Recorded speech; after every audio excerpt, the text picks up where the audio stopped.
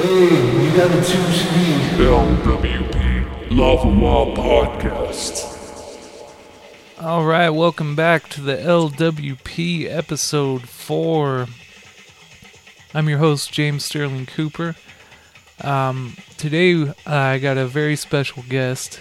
It's my first guest ever on the podcast, and that is the lead singer and guitarist from the band Dream Phases, based in LA. I'm very stoked to have this dude on the podcast. We go way back. We've spent a lot of time sharing stages together and touring around the country. And it's been a little while since we've talked, and we're about to start the phone conversation. And I hope you guys learn a lot about his band and his past, and you discover an awesome new band you like. I know I love these guys, and they're all really cool dudes in the band. So without further ado, Brandon Graham.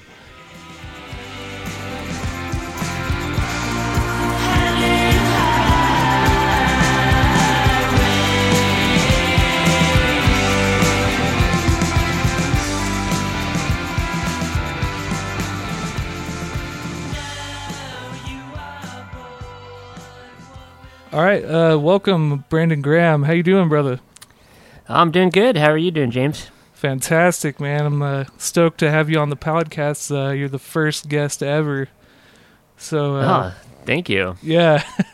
Thanks for having me. How's everything going out there, man? Like with like the virus and everything. How's that like affected like the band life and everything? Yeah, I mean it's totally affected it all, man. Basically, there's just all the gigs pretty much ended, and there's just little live streams here and there.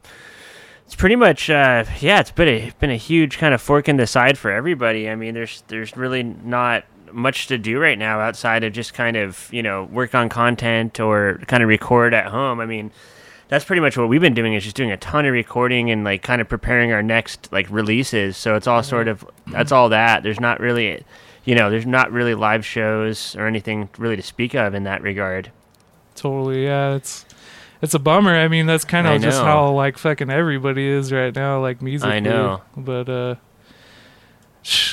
mean, it's kind of making everybody like be more creative to figure out ways around like playing live and stuff. But yep.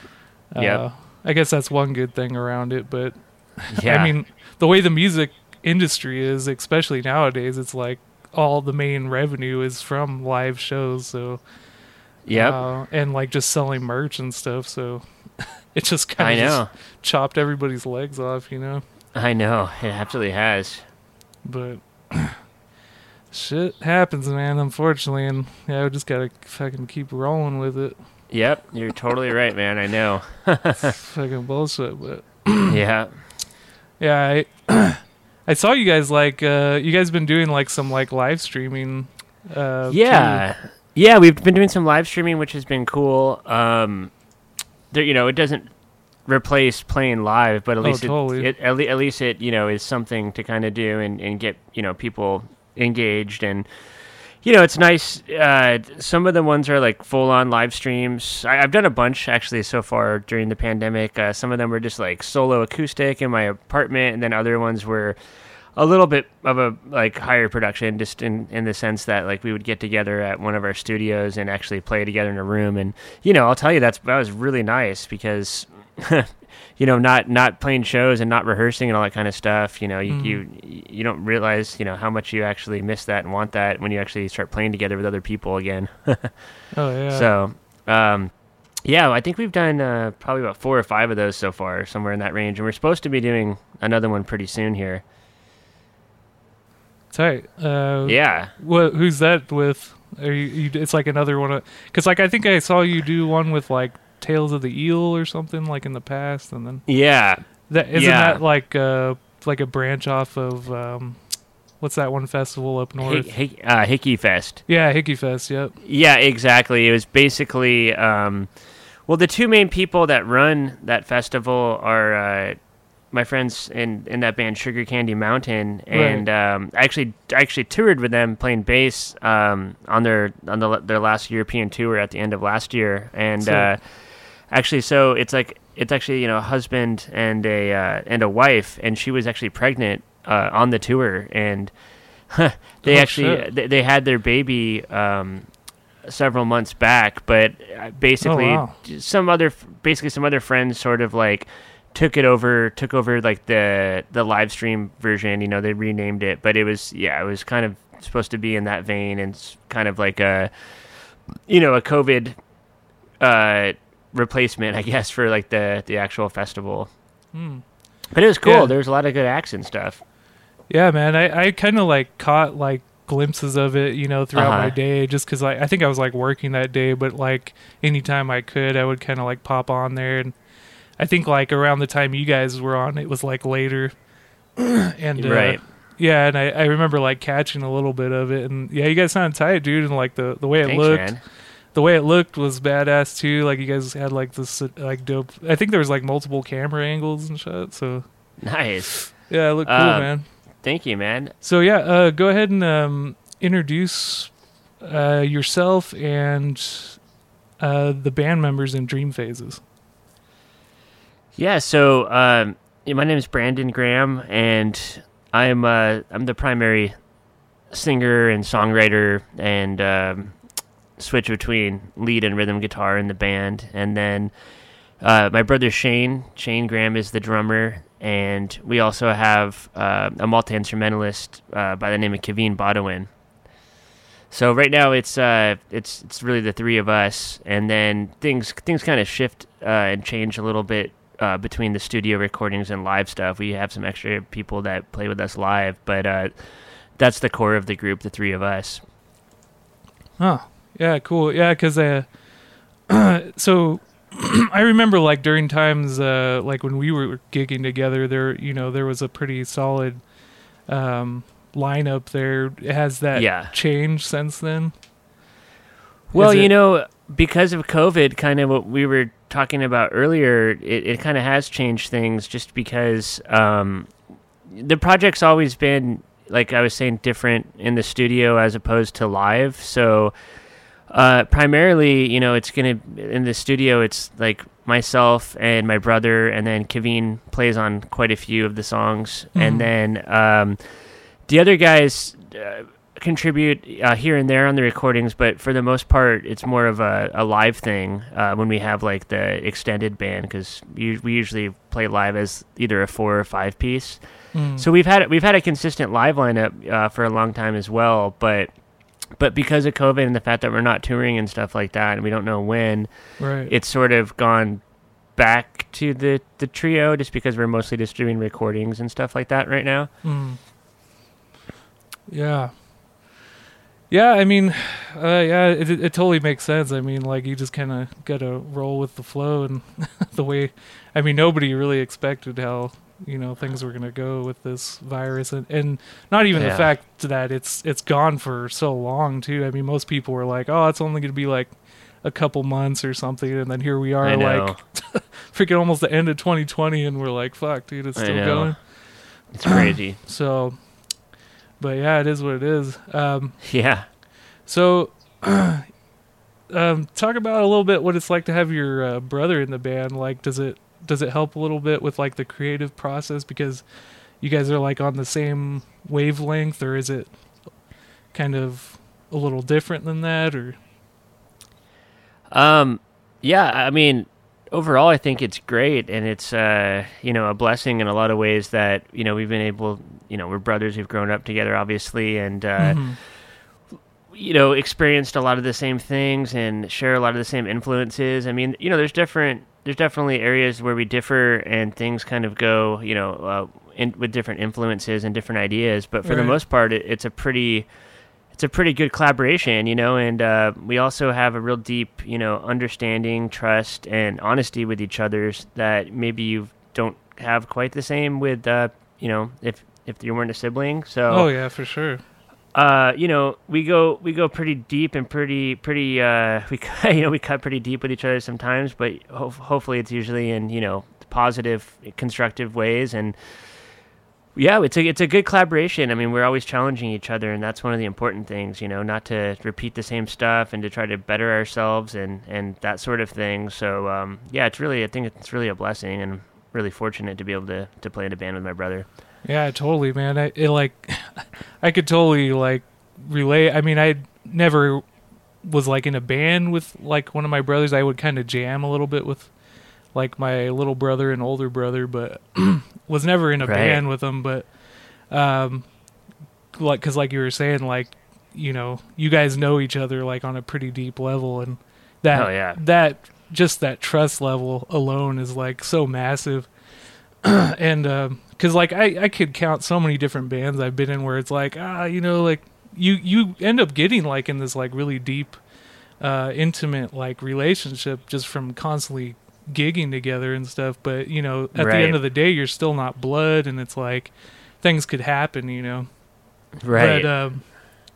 But I mean, and like you said, you'll still cut deep with each other and have some fights, which all brothers do, so that's totally totally understandable. So Kevin, how did you meet him? Yeah, so it's funny, he's sort of he's like a brother basically. Yeah, for sure. He's a cool ass dude, man. I love that guy. Yeah, we've been playing together for a long time now, actually. I don't think it's quite 10 years, but it's pretty close to that. We had Shane and I had an old band that we made around the time that we were both in college, and that band was called Nacosta, and that's actually how we originally met Kevin. Was we were looking for a guitar player, multi-instrumentalist at the time, and I can't remember if he answered one of our ads. It would have been through Craigslist how we met, but I can't remember if we answered an ad of his or vice versa. But basically, we met through that and had an audition, and we just started playing music together at that point. And we didn't play. We haven't been playing consistently for the entire time we know each other. We had that band I think for a year or two together, and then. Kevin kind of went and did his own thing, and we did our thing, and that band eventually ended, and some of his projects ended that he was doing. And when I formed Dream Phases in 2016, I basically was trying to put together and cherry pick my dream team. So I picked Shane on drums, and I really wanted Kevin as well. So we've been playing together now in this group for over 3 years. Wow. Yeah, and I can't remember. I remember talking to him a bunch of times, before and after shows and stuff. But I think he was saying he's from Europe, right? Originally, somewhere in Europe, France or something like that. Yeah, exactly. He's French. He's from France. He's from a really small village, actually. Pretty much in the center of the country. Oh, crazy. Or he's like an hour away from Toulouse, I guess, which is the closest major city. But he's from a real small village, and it's too bad he's not here to correct me if I'm wrong, but it's such a small town. I think from K through 8th grade or something like that. I think he went to school with the same 3 people. That was literally 3 people in his class. Yeah. Dude, that's crazy. Yeah, and as soon as he turned 18, I think he moved to Paris and pursued, to start pursuing music and to study. And one of the special things that relates it back to the whole family vibe thing that we got going is that when we tour Europe and we go to France, we stay at Kevin's family's place, and it's an amazing respite from the road and a really good chance to rest and hang out with his parents and his family. And his mom goes overboard making all these amazing dinners for us, and I bet. does our laundry and all this stuff. So we're pretty close with them as well. Hell yeah. I'm definitely gonna be getting into your tour life out in Europe later on in the convo. But that's fucking awesome. Kaveen is like a badass dude. Like I always love like talking to that dude like anytime I had to have a chance, and he's a fucking really great instrumentalist too, like fucking just bouncing around on like bass, guitar, keys, and he's just all over the place, man. And so are you guys, both you and Shane too, man. You're fucking great. You guys kill it. So thank you. So like I'm curious like how you like got started in just playing music. Was it like a family thing? Like it actually was a family thing. Shane and my dad, he's a guitar player and actually used to be a bass player back in the 70s when he played in like garage bands and stuff like that. Oh, crazy. So he's a guitar player. It definitely more of for fun, but to the point also where he does play a lot.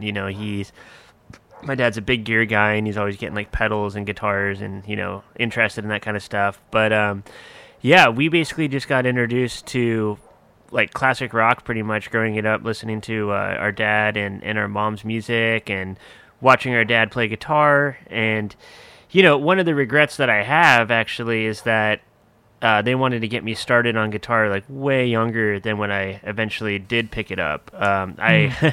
I could have started playing guitar when I was, I don't know, probably 7 or 8 or something like that. And I just honestly, I had no interest. I was already obsessed with music, and I already like listening to Zeppelin and The Who and the different bands my dad would play for us. I mean, I was totally infected by it, but I just didn't really care about playing at that point. I think I just thought that it was like work or something. And I just, I was at the age where I still just wanted to play with like Ninja Turtles or, oh yeah, totally.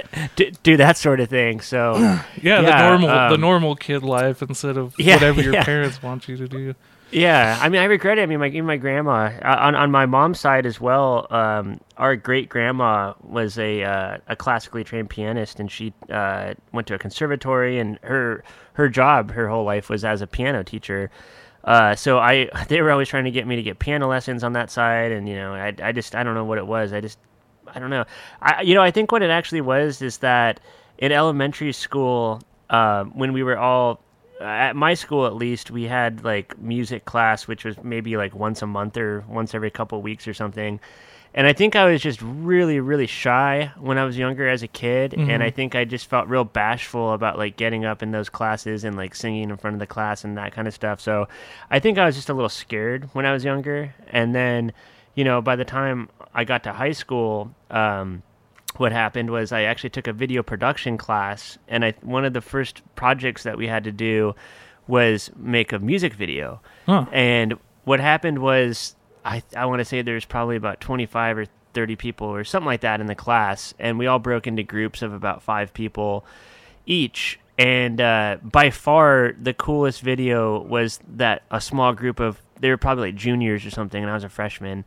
But it was the actual group of guys that were musicians, and they made like a really cool video. And I just remember watching that, and I was like, "Wow, I gotta get a guitar. I gotta play guitar. These guys are cool, man. Yeah. I want to do that." So for Christmas, I asked for a guitar, and that was probably when I was about 15, I think. Wow. And then I just within, I don't know, a couple months of getting that. Certainly by my 16th birthday, I was like fully in it, playing every single day, practicing and already writing songs and stuff. So that was sort of the bug that got me. And then, my dad had all sorts of equipment and showed me all sorts of beginner stuff and taught me a lot of my early riffs and chords and all that kind of thing. Wow. That's fucking awesome, man. It's crazy because, like, we have like a pretty similar story because, like, it was the same pretty much for me. Like, I didn't start till I was like 15, and and yeah, like I remember like having the opportunity to like learn like clarinet or something like that,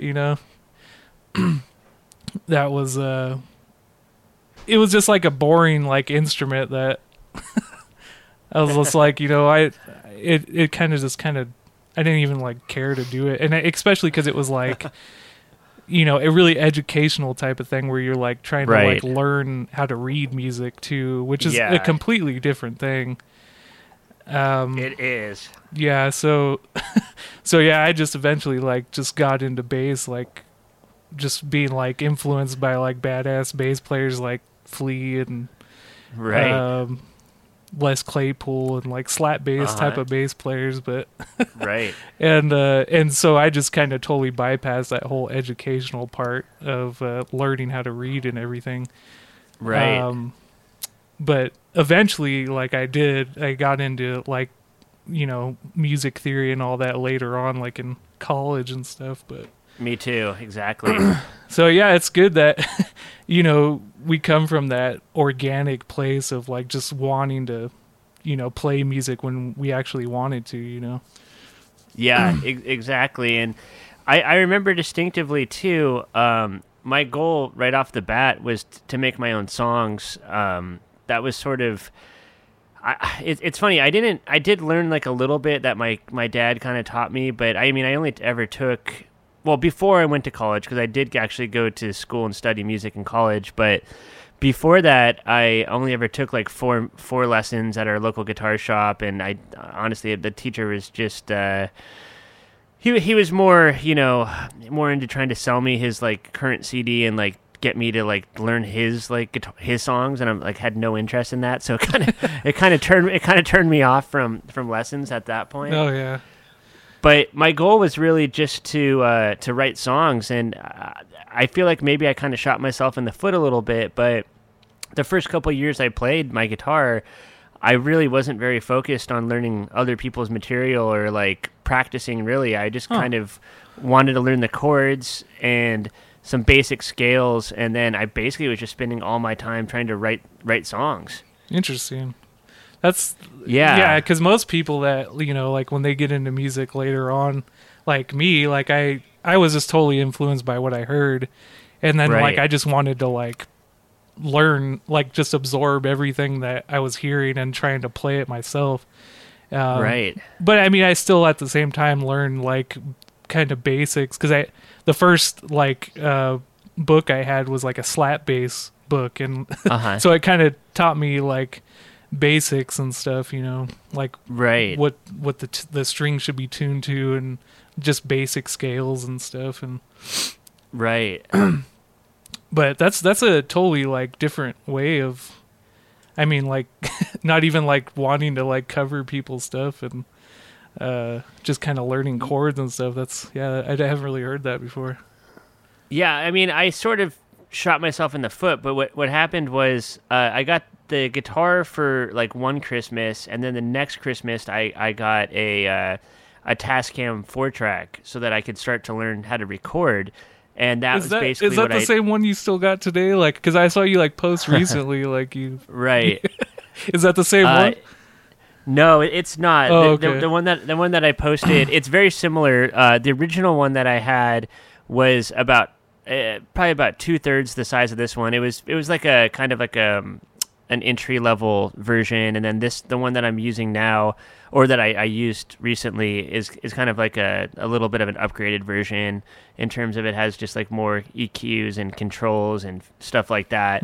But it's funny because that one that I just recently used, I basically went to go visit my parents, and I don't have like a laptop or anything like that right now. So I was like, well, I might be here for about a week, and I'm probably going to want to do a little recording. So the one that I brought is actually, I bought that. It's called a Tascam 414, and it's a 4-track. And I bought that probably, I don't know, 2 or 3 years ago off eBay, and I haven't really used it a whole bunch. I kind of just got it for nostalgic reasons and just because I thought it'd be fun. So yeah, I brought that up, and it took me a couple hours to kind of figure it out, but I did write a song and use that. But that's basically, I was always, going back to like when I was a teenager, I would, once I got that first Tascam 4-track, I would just basically come home after school every day and lock myself in my room and just write and learn how to multi-track and learn how to like, layer. And the thing that kind of, why I said earlier that I kind of shot myself in the foot by just going about it that way and not learning other people's material is that I kind of skipped over a lot of the fundamentals, and I didn't really get an understanding of like playing music with other people at that point. So my early recordings are very, very like raw and rough and idiosyncratic. And just to be perfectly honest, I I obviously wasn't recording with a click, so it's just the timing is all over the place, and it's very, very sloppy. But I guess that's also part of the process. But eventually, I did start to learn other people's material and play with other people, and that was a huge, there was a huge growth, I think, just in terms of musicianship and timing and stuff like that. Once I started to actually learn other people's stuff. Yeah. It was challenging too. I found it really hard once I started to actually try to learn other people's material. There was a big steep learning curve for me at that point. Oh yeah. Because I was just like, I just really had to kind of develop my own weird, chords and rhythms and all this kind of stuff. Yeah. It's kind of embarrassing. It's kind of embarrassing actually, but it's just I have just dozens and dozens and dozens of tapes of all these, of probably over 100 songs at least. I would, maybe more, from when I was like 16, 17, 18, 19, that whole period. That's badass that you have those though, man. Like I don't have any of that because I didn't record at all, like my whole beginning of music. So that's fucking awesome that you had that, and you could go back to it and just see how much you've improved. So yeah, that's fucking awesome. That, but yeah, I never really thought of that. But yeah, I mean, if you don't really start out like playing with people, it could definitely like affect the way you interact with people later on, like musically. That's right.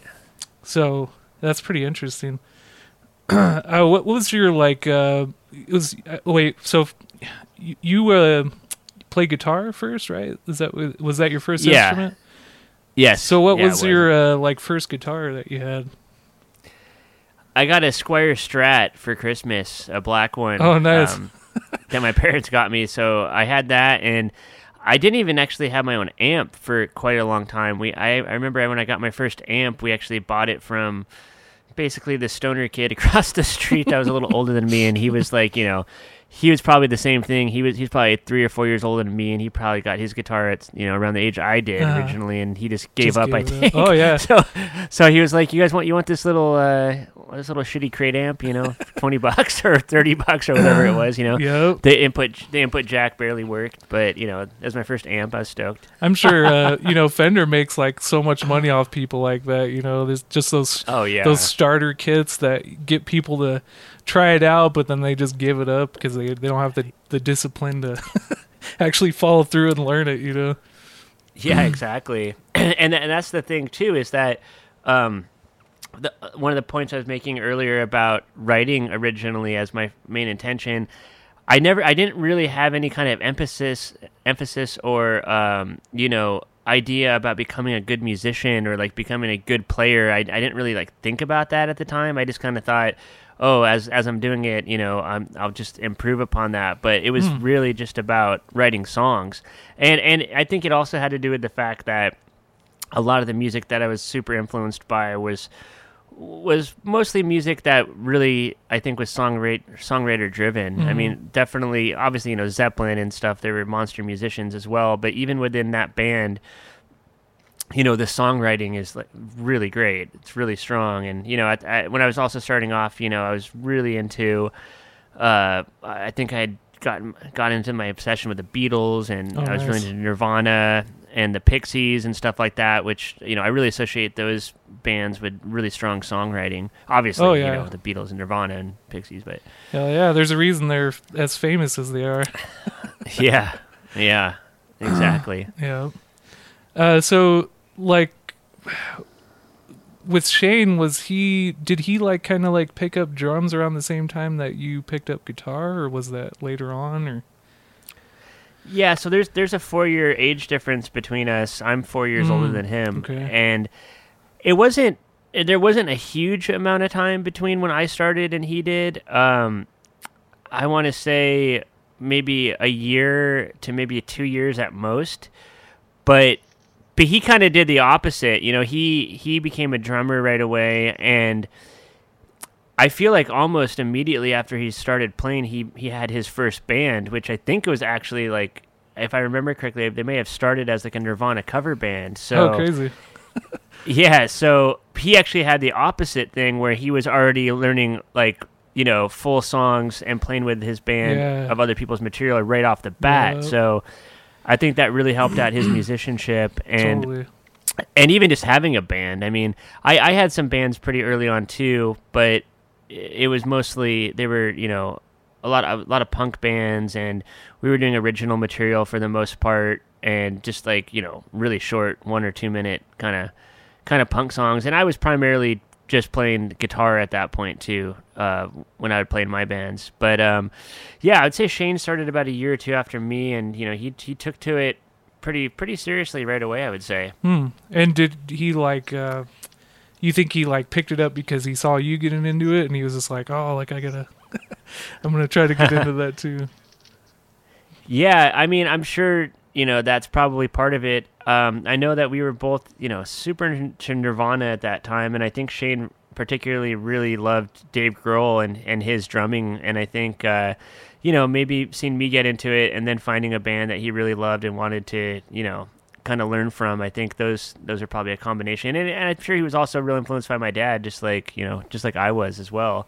Oh, yeah, that's cool. I mean, it was pretty similar for me. As my oldest brother was playing guitar, I wasn't really interested in it, but they I have 2 older brothers, and they got me into music. Basically, they were always into punk rock and all kinds of stuff. But yeah, my brother started playing, and then I would just hear him jamming out, playing cover songs and stuff, and I was just like, man, that's badass. I gotta get into that, and so it kind of set it off for me. That was my kind of what got me into it. So I'm pretty sure it's pretty nice. Similar to how Shane, he kind of was looking up to you and was like, oh, that's fucking cool. Yeah. So what's your current setup right now, gear wise, that you use for live shows and recordings? I know from times I've just jam with you and playing live, you got a pretty dope guitar collection, and thank you. Yeah. That. I remember that. Yeah, that bass. I don't even. Was it a Guild or the Hofner hollow body? Hofner, yeah, sick, dude. Thanks, man. Yeah, I love that. I love that bass. Yeah, I'm definitely a gear nut for sure, and I love to research and try to get new gear when I can. Totally. Yeah, over the years I've definitely built a guitar collection. I mean, I kind of rotate. I guess it depends sort of on what band I'm playing with and what the other people are playing as well. But for Dream Phases, I switch probably between about 3 or 4 guitars typically. Amp-wise, I'm using a Fender Bandmaster from 1965, which I got a couple years ago, and that thing's really, really rad. And I've been kind of switching between a Rickenbacker 330 guitar, a Gibson Les Paul Gold Top, and this Telecaster from the 70s, which was by a company named Ames. Those have been kind of my primary 3 electrics, and then I also play an acoustic live a lot, which is a Yamaha FG140 Red Label Japanese guitar from, I think it's from 1969. Damn. All vintage. Which is yeah, a lot of it is vintage when I can, or So that's kind of my main guitar and amp setup. And then I use a variety of different pedals as well. You use because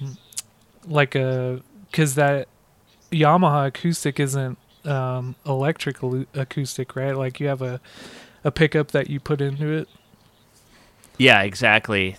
Yeah, so I just have I think it's a Seymour Duncan acoustic one, but I think one of my big goals over the next year is I really want to get a Martin acoustic, and I'll probably get one that has some kind of pickup in it, just because that's one of the things. I mean, my acoustic sounds really good just as an acoustic, but I have kind of never totally locked in the live acoustic sound, and I kind of want to upgrade a little bit, and possibly even get one of those like those Fishman acoustic amps for live, because they really, really sound good. And especially with a lot of our new stuff too, I've been trying to kind of incorporate the acoustic bass songs with the electric bass stuff and kind of have a variety of those different songs live. But I'm always trying to kind of figure out a good acoustic sound, because I don't have the greatest pickup, and even, I usually plug right into my electric amp, and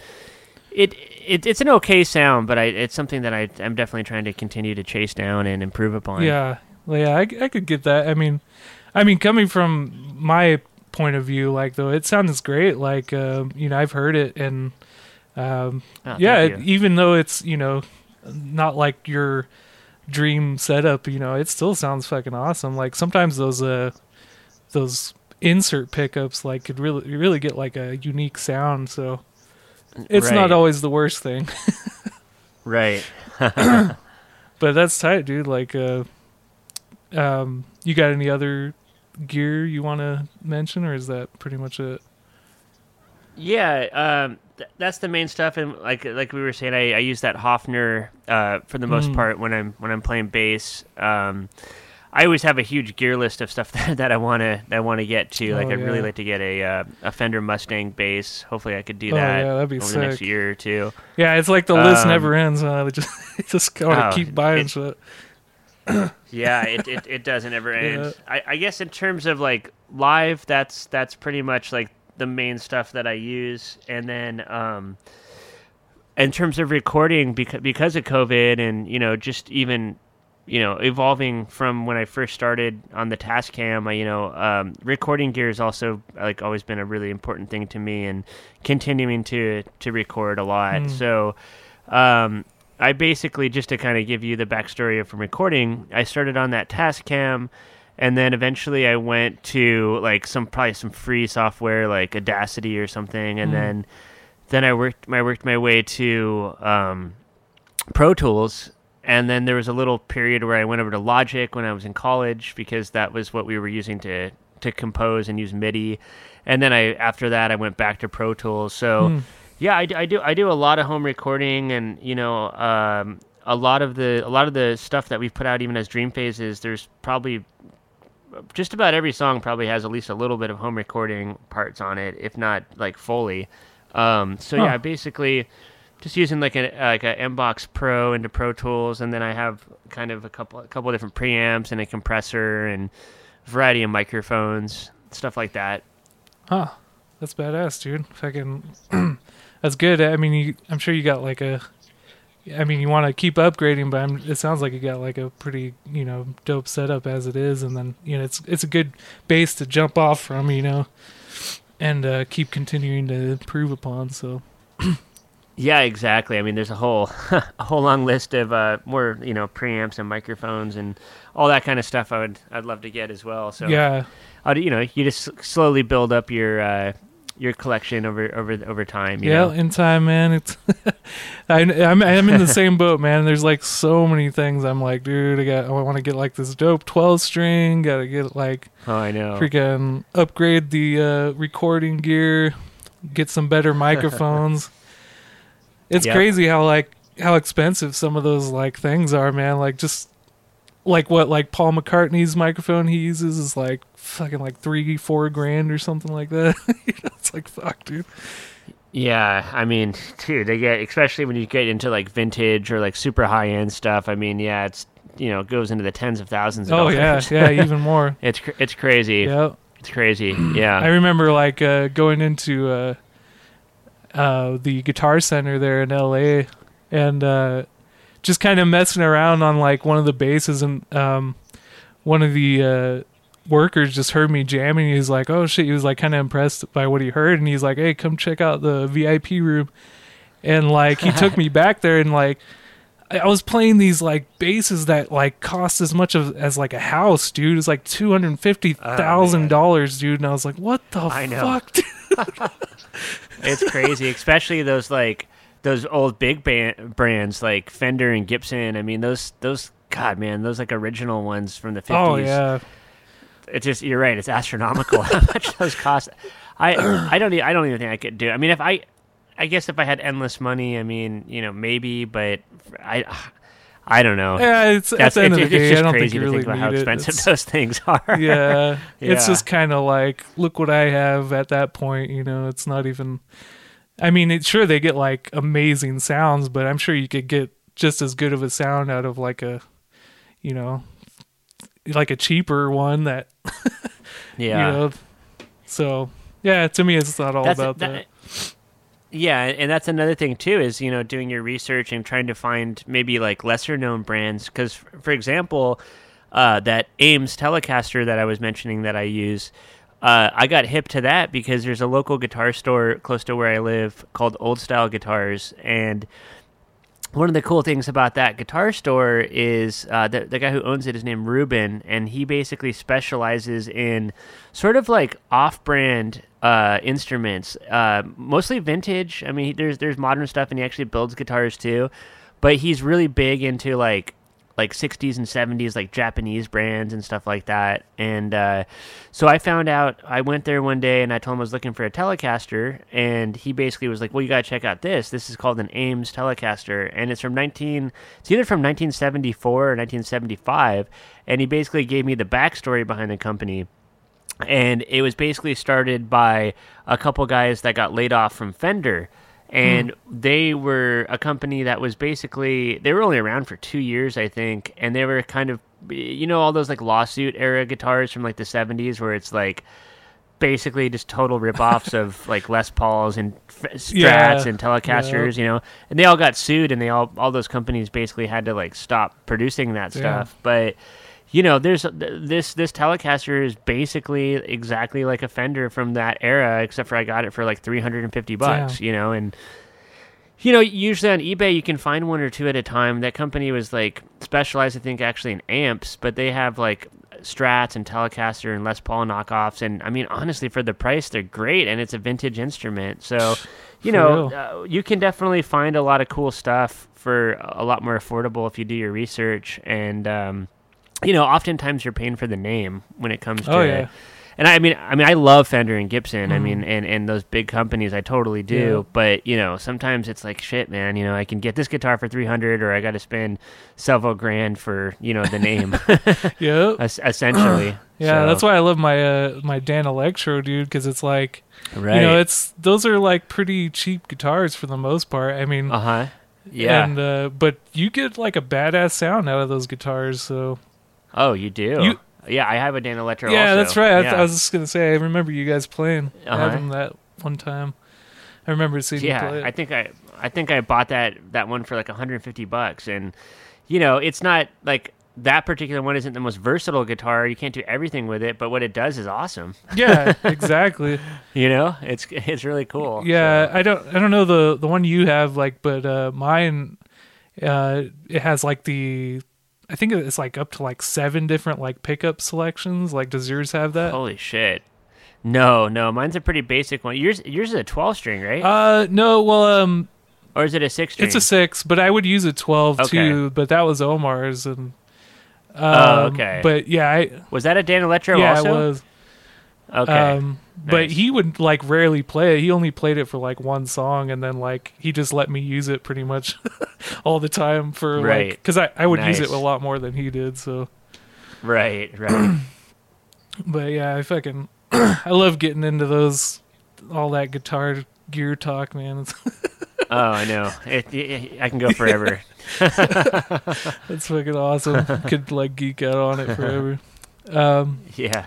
But yeah, so like Dream Phases has like a pretty like interesting sound. Like, I was like listening to like a lot of your guys' tracks today, and I was trying to think like what you guys sound like, and like kind of trying to hear different influences you guys have, and I'm like kind of like at a loss. I'm like, I don't know.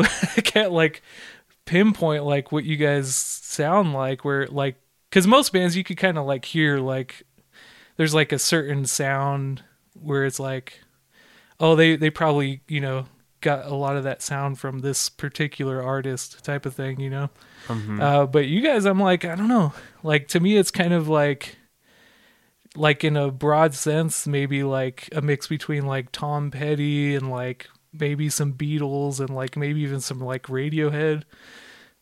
So, but I don't even that, like I'm like I don't know, it's got like a hint of all that. But I mean, you kind of like talked a little bit about it earlier, but what's like some of the like main influences for Dream Phases, you think? Yeah, that's a good question. It's interesting. I would say, well, I mean, definitely, like you said, I mean, Tom Petty and the Beatles, and that is for sure like one of the big pillars. I would say. So basically, like when I started Dream Phases, so I've always been a songwriter, like I was saying, and when my old band Acosta ended, I basically I kind of stopped writing for a little while, and I kind of like decided I was going to try something different rather than leading a band and writing for a band. I was like, well, why don't I just like try to join some different bands and get more experience and you know, see where that kind of leads me. So I started joining other bands, playing bass and guitar and touring and kind of taking the band stuff to a different level that I hadn't experienced yet. And over the course of a year or two, I was writing, but just like kind of by myself and doing my own home demos and not really like showing too many people. And eventually, I kind of decided that I did want to start a new project, which turned out to be Dream Phases. But the original idea was sort of not even necessarily to have a band. It was more just to maybe I'll have this thing called Dream Phases, and maybe this will just be simply a recording project where I either do most of it myself or I have like guest musicians on tracks, but not necessarily a band, just something that I'm doing. Yeah. And the concept was to sort of simplify, because our old band, we had a lot of different, even though I was the primary songwriter and kind of the leader of the band, so to speak, it was still a little bit more of like a bunch of chefs in the kitchen and everybody kind of working like a band, where we're all collaborating and tossing our ideas together. And ultimately, that sort of was one of the things that kind of tore the band apart in the end, because it was just going in all these different directions. So when I did Dream Phases, I wanted to conceptualize, and I wanted to spend time like actually making a sound that I was really happy with, that I felt represented what I was going for. And, I I'm being a little bit obtuse here, not necessarily naming exact bands I was influenced by, but it was more just like ideas. I wanted to simplify, like lyrically especially. I wanted to really get simple and be real direct. And I guess that is like probably a influence by someone like a Tom Petty or something, because I felt like he was a really great direct songwriter where, his lyrics were poetic, but they were very, everybody can kind of have an interpretation that, it wasn't too mysterious necessarily. Right. And with that said, I do really love lyrics that work on multiple levels, that, maybe you're telling like some kind of story or something, but maybe there is different meanings in there, which I think is really cool. But overall, I was just trying to really simplify, and I was looking at, the Beatles, Tom Petty, Neil Young. I was also even, influenced by more modern bands like the OCs, stuff like that. And I was just trying to kind of do something that was direct, simple, had a little bit more of an emphasis on, on hooks and some pop stuff. And then genre-wise, I have notebooks where I was literally writing out what I was trying to do on certain songs, where I ultimately, I would say that I'm very influenced by like 60s and 70s, and I really do love music from all different eras. I think there's great music always, right. But I was really, really thinking about trying to basically merge like psychedelic and garagey kind of rock with kind of more the rhythm section of maybe soul music, and then kind of the storytelling and chord kind of changes of maybe like country music or country rock. So those were kind of my three main things. And then on top of that, I was also trying to kind of filter it through more of like a noisy kind of filter, more kind of, I don't know, shoegaze or noise pop stuff like that, which is more of like a more modern influence. But I was basically just trying to put together like those different genres and make it as simple and direct as I could. So that was sort of the initial kind of influence. And then, over time, it did turn into a band, and I do have strong collaborators like Shane and Kevin, and I would say that they bring a little bit more of a modern aesthetic to the music than what I would do on my own. You were mentioning Radiohead. I do love Radiohead, but I don't really think their influence on my songwriting. Yeah. But with Shane, for example, that's a huge influence on him, and same with Kevin as well.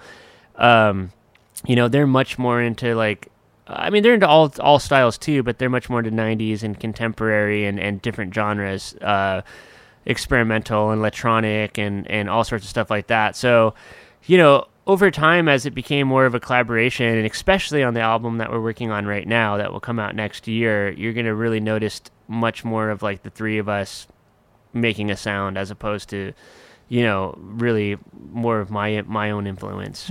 Interesting. So... I was gonna say, because like maybe like a reason you can't really like pinpoint like a specific sound. Maybe that had something to do with like the way you were talking about how you like learn music, how you weren't like necessarily like trying to like jam other people's stuff. Like you were just kind of right. So that might have like a huge impact on why you kind of got your own sound. Because like I know for me, like it's just like I feel like all the influences I listen to, they just pour out into what I do. Exactly. And that's probably like what happened. It would make sense. Yeah, it's interesting too. I have a lot of favorite bands, that I listen to and that I continue to go back to, and new bands that I find out about, but it's always kind of more interesting for me to kind of hear what other people think or what they hear, I don't think I could escape the massive influence of the Beatles, or anything like that. That's just such a huge foundation of like what I do. And if anything, when I was younger, they were maybe one of the only bands that I did learn material from, I did end up learning like tons and tons of Beatles songs, and almost every single time it would sort of be for inspiration, and I would, start off learning the Beatles chord progression, and they were great because they were pretty advanced in terms of like their harmonies and their melodies and their chord progressions. Oh, yeah. Especially for guys that were self-taught, they're using like diminished chords and augmented chords and all sorts of cool sevenths and sixths. So my chord vocabulary, I would have to say for sure was very much informed by the Beatles, and I would start learning a song, and then, within 20 minutes, I would be writing my own song, kind of using some of those chords or ideas as inspiration. Yeah, totally. Yeah, the Beatles, man, holy shit. Like, it's crazy, like, how influential they were. And, like, I love learning their songs, and I got, like, one of their chord books, and it just, like, kind of goes through, like, every song and how to play all the chords, and it just blows my mind, like all the different types of chords they were using. I was just like, man, like it seriously is just so crazy. Like it's unbelievable. Yeah. It's amazing shit, dude. It's why they're still freaking as relevant as they were back then, dude. People still love them. I know. Absolutely incredible. I guess to touch a little bit more on the influences, Elliott Smith was also a really big influence too, to this day. And interesting. I like everything that he did, but one of the big influences are that, on his his early stuff, he recorded himself on his, little tape machines. Oh yeah. So, I think we've kind of moved away from it now, but a big influence definitely was a lot of sort of like home recorded music. And Elliott Smith isn't really like this, but I've always also been kind of attracted to outsider music and kind of for a better way to put it, kind of like the weirdos that just kind of do their own thing. Like, I don't know if you've ever heard of Sabado before, but I really loved them. That was this guy Lou Barlow, and he had a couple other lineups, but he was actually the original bass player of Dinosaur Jr.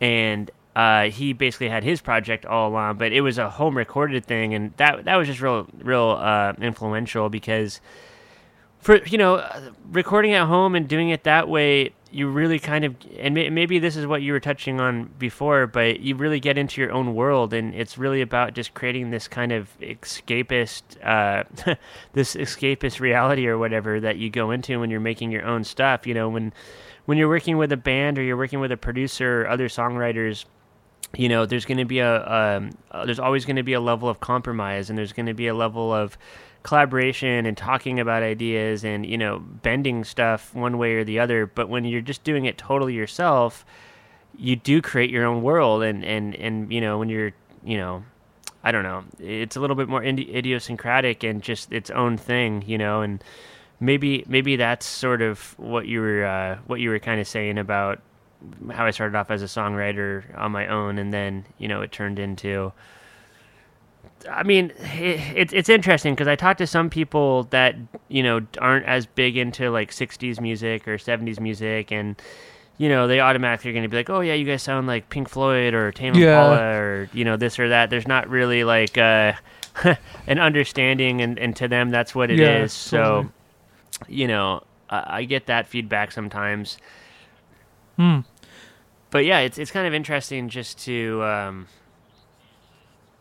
hear what people have to say when you put something out, because it's oftentimes totally different than what you even intended or thought. Yeah, totally. I mean, everybody hears things their own way, lyrically and even with mood. Like if you're trying to go with like a specific mood for a song, like somebody could even hear it in like a completely different way too. Oh yeah. So yeah. Like the earlier recordings, like you were talking about how, like, the more hands that are in the cookie jar type of thing, like the more the sound changes. So, like the earlier recordings, was that like more all you and just Shane, or was that like influenced like by anybody else?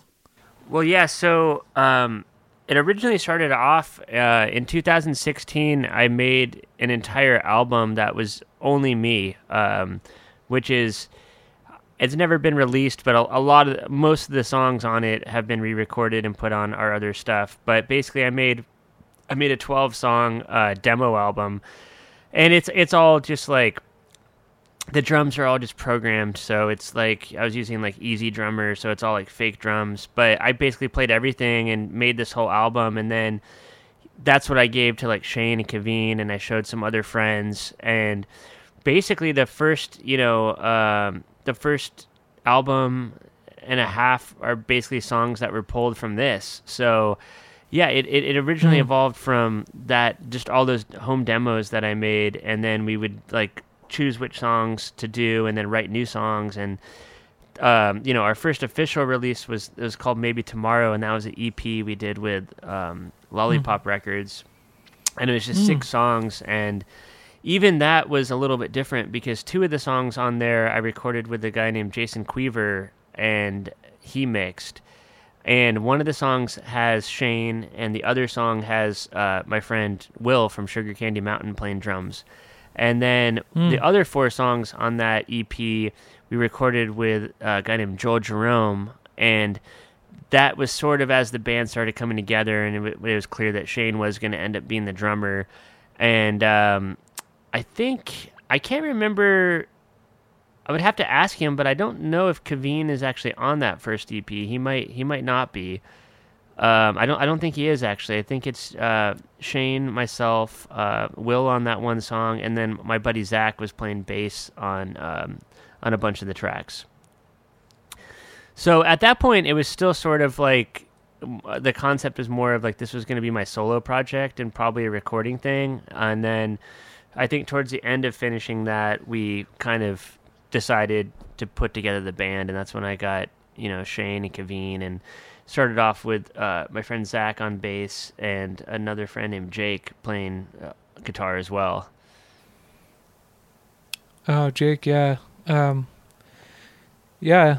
He's that dude that's he's like got his own side project now, content. Yeah, right? exactly. So when we did our tour together with Lance, that was the lineup we had, was Shane, Kaveen, Jake, and myself. Yeah. It's a trip to see that dude was all like touring with like Night Beats for a little bit there too. Yeah, Jake's a good musician, and he's good at he's a good producer as well. So I'm excited to hear more and more of his stuff as well. Yeah, hell yeah. So you were you kind of talked about your previous band. Was that your first band? What was the name again? Well, I had a bunch of bands, so like punk bands and stuff, when I was like a teenager. But my first band that I like toured and played a lot of shows and put out records with was called Nicosta. And okay. That band went for like, I don't know, 8 years or 9 years or something like that. It was like my late teens through like part of my mid to the mid 20s or so. Is there any recordings of that out there? Yeah. So we put out one full album. We put out several EPs. We actually finished a complete second album, but the band actually broke up like literally a couple days after it got finished, and we just didn't ever put it out. So yeah. Oh yeah, dude. There's been a lot of projects I've been a part of the same way. Yeah. It's kind of sad in a way, but Yeah. I think it's just part of the process. Like you just get tired of like working with each other, and it's like, I can need some time off.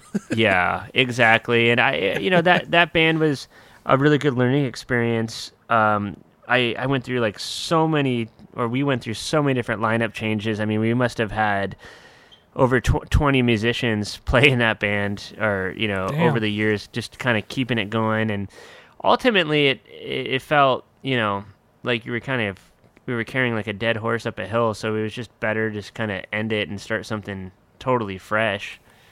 And was it like similar musically at all to Dream Phases, or? Yeah, I mean, in some ways, but like I was saying, there was more of a compromise and collaboration with the sound and the songs and all that sort of thing. And I really, being influenced by the Beatles, I just always had it really ingrained in my mind that I wanted to have like a real band, where everybody was like, you're like the Musketeers, basically, one for all and all that kind of stuff. So there was a high level of compromise that probably shouldn't have been to that degree, just because I think the sound went a lot of different areas. I mean, the album that we did that is out, if you listen to that, I mean, there's a pretty wide range of styles, which is good, but I mean, there's like electronic rock stuff. There's like a couple songs that maybe would sound something like Dream Phases.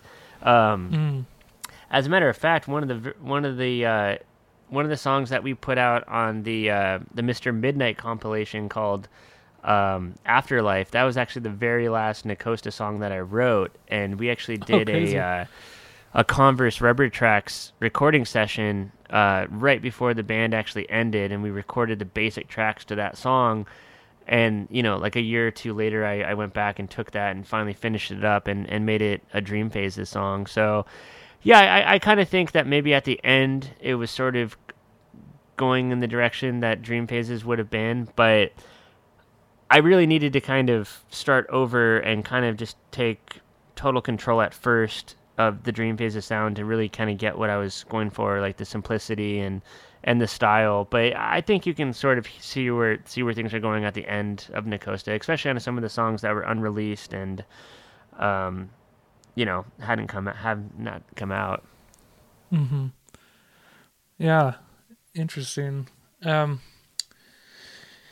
Yeah, it's I totally like relate to that, because I mean that's kind of like how I felt with like Family Light. Like there was just so many like people like throwing input on songs that it was just so hard to like write a song like unless it just flowed out naturally, which happens sometimes. But, right.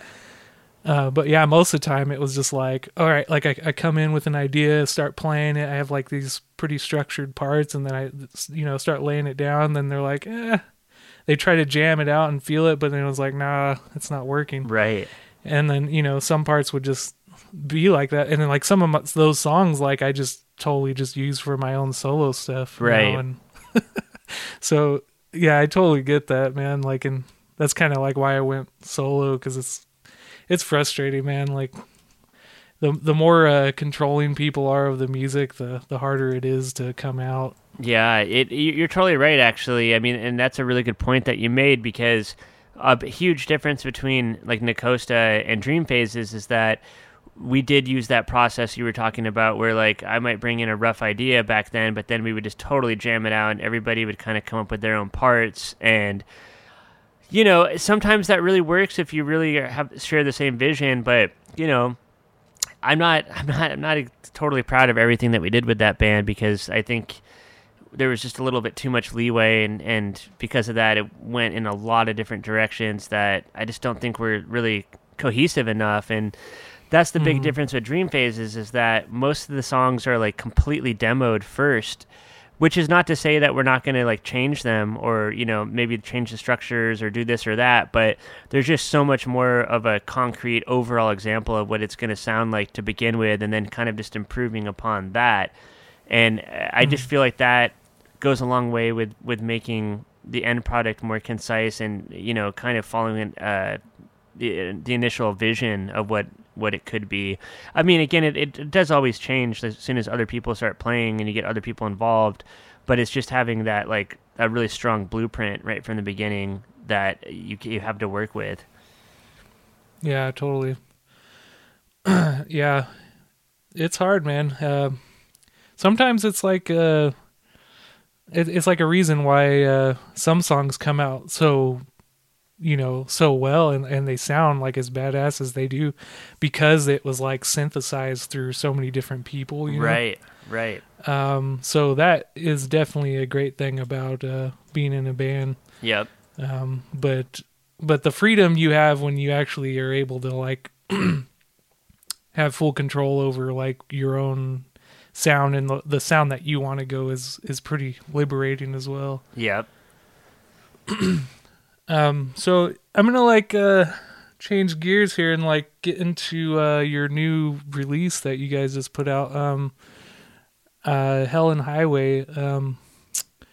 So that was just a 2-song EP, and it came out the end of October, right? Yeah, exactly. That it came out on October 30th, and basically the story behind that is that we got approached by a local label named Hypnotic Bridge Records, and they basically only do like classic 7-inches, like 45. So it's that basically the A side and the B side, and they approached us and asked if we wanted to do one on the label. So what I ended up doing was I gave the label guy, I think, I don't know, 6 or 7 songs that we had been working on, and I just told him I sort of have this song, the Tandy song on the B side. I was like, okay, I kind of am specifically writing this song for the release, but then why don't you kind of pick what you want maybe the other song to be? So he went through the demos and basically picked Hell and Highway and wanted that to be the A side, and we put Tandy as the B side, and that's pretty much did with that. And those songs were basically taken from a much larger batch of songs that we've been working on over the past year of, basically working towards our next album. So we took 2 from that batch, and that's what that release ended up being.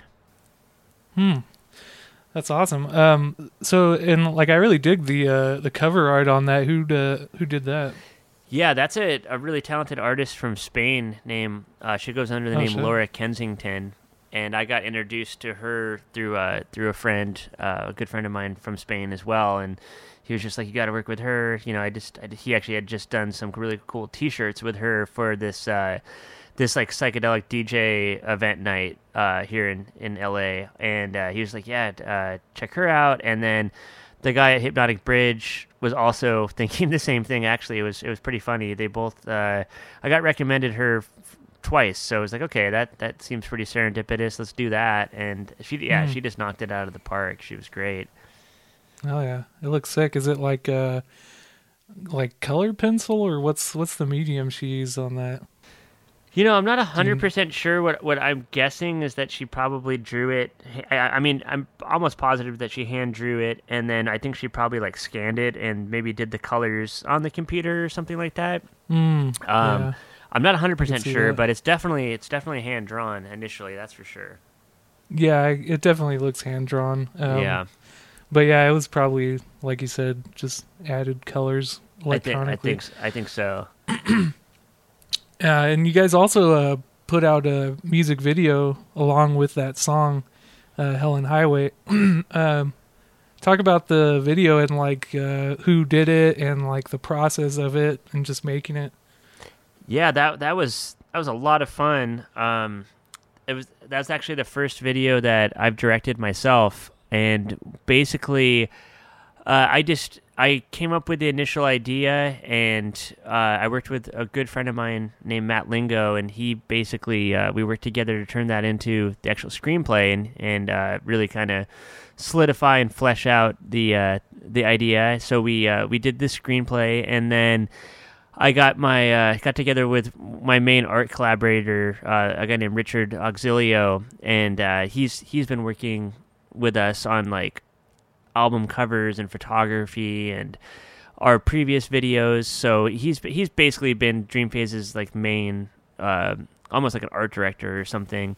So he did the cinematography, and yeah, we basically put that team of the three of us together, and then sort of fleshed all the ideas out. And then I found some friends to act in it. My friend Natalia was the main actress in that, and I had a couple other friends in the video as well, a friend named Jess, and Shane and I both make a cameo in that video, and also had a friend named Eric he runs a vintage shop down the street from my place, and he lended us some cool clothes and stuff like that. So yeah, we basically we honestly did it on like no budget, and it was basically just shot over a couple days around Silver Lake and then around the Valley of Los Angeles.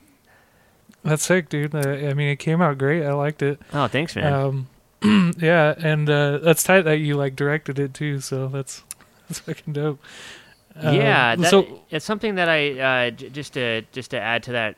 It's definitely something that was really inspiring, and I'm a really big like film and like TV show person. Like I just love movies basically. So it's something that I kind of want to figure out a way to continue developing as well. I don't know if it would necessarily just with Dream Phases, but I would really like to continue make some short films or do some different film and music collaboration kind of ideas.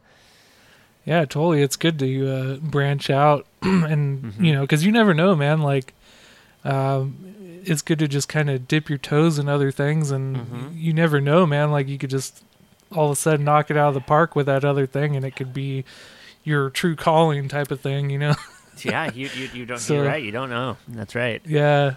So it's always good to just kind of test everything. Right. Yeah. So what's the song about mainly? What would you say it's about? Helen Highway. Yeah. So it's a character. It's presented as a character story song about the character Helen Highway, and it's honestly just about getting, I'm now in my mid 30s, and it's sort of just about, still fighting away from complacency and not kind of giving up on my dreams and my goals, and it's part I guess autobiographical, but it's also observational. I see a lot of people in my age group and around, the area that I live at, and just people that I meet that, have kind of turned their back on their dreams, and, not for good reason. I mean, a lot of people won't pursue stuff because of the risk or, money, finances, job security, and as you get older, it's just more and more tempting to kind of settle into just like a regular day job, which is, there's something or whatever. That you don't even want to do.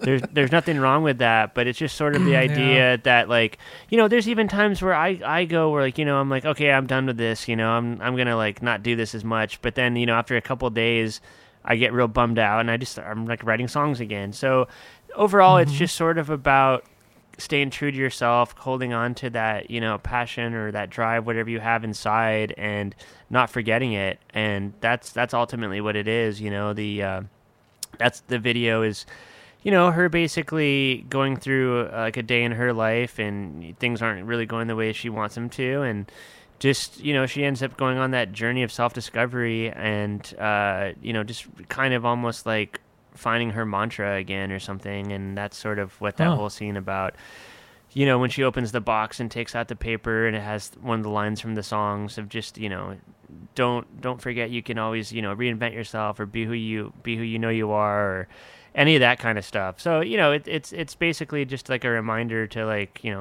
as cheesy as it sounds, to continue following your dreams, I know, man, dude. It's a beautiful thing that I think everybody that struggles with what they want to do needs to hear, because it's so many people do give up on it, and right. And it's a pity, man. Some people have so much talent, but then they just like throw it away just to like for comfort, because they could just work this job that they don't necessarily really like to do, but it pays the bills, and then they just get older and fucking that's it.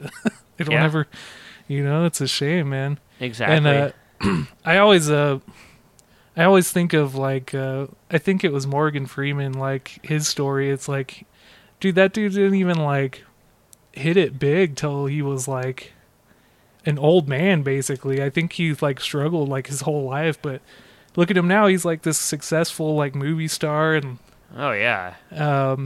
So it just goes to show that, it may take longer than others, sometimes, but if you keep staying consistent, like it's totally worth it. You'll eventually get to that place. Yeah, exactly. And, I think it's also about remembering that, I mean, it's like that old, like hippie adage basically of, it's about the journey, not the destination. And I think that's the thing that a lot of us forget, is that we have some sort of concept or something that's like ingrained that like about what like success actually is or something. Yeah. And I think just creating and like continuing to work on your stuff is success enough, at least, for me. We all have our different ideas of like what it would be to make it or this or that. And, I guess you can objectively put some qualifiers on that, but really it's just, going to play shows, making your songs, putting music out, going on tours, doing these things. It's like, that's, you're doing it. You're already doing it. So I try to tell friends that, and I try to think that, it's not like Led Zeppelin times anymore. We're also just living in a totally different climate, and the whole music industry is just like totally different. And I just think, doing your thing and continuing to produce stuff and put stuff out that's important and, is saying something. I think that's success right there. Yeah, for sure. I always loved what the late great Kobe Bryant said. Rest his soul, man. Right. Shout out to Kobe. Kobe, man. Yeah. I forget what he was saying exactly, but it was something along the lines of like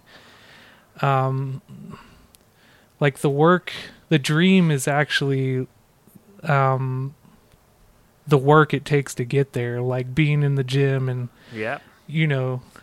because like so many people, you hear those stories all the time where, they're like, oh, I want to make it big. And then when they make it big, they're like, well, this is it. Like, right. The fuck? Like, yep. And then they miss the whole process of like the struggle to get there. And like, you have to appreciate that journey, You're absolutely right. Yeah. I dig the interplay in between the psych guitar sound. It's like you're kind of like, I don't know who does it, if it's you or Kaveen but it, like in between throughout the Helen Highway song, it's kind of like cutting in and out of the song. It sounds dope. Like, was that you or was that?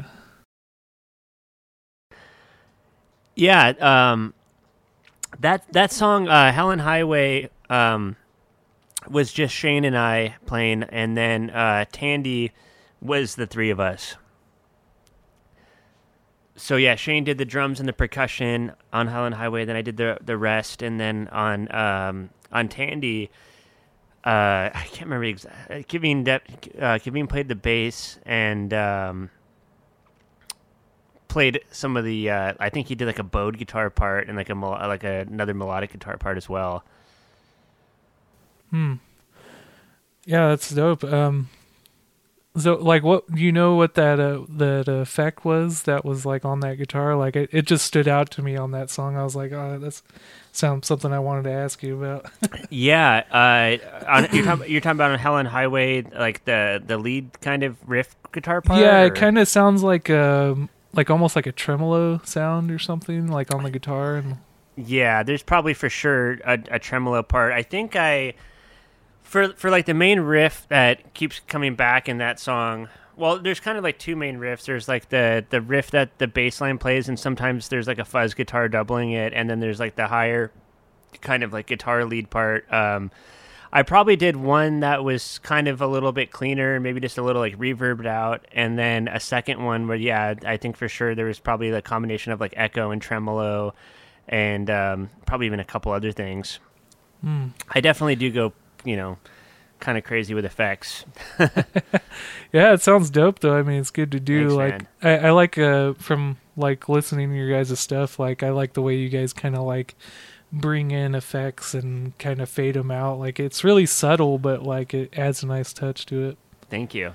Yeah, no problem. So I'm gonna just go ahead and play Helen Highway for the listeners here, and Okay. we'll get back into the next track. Great.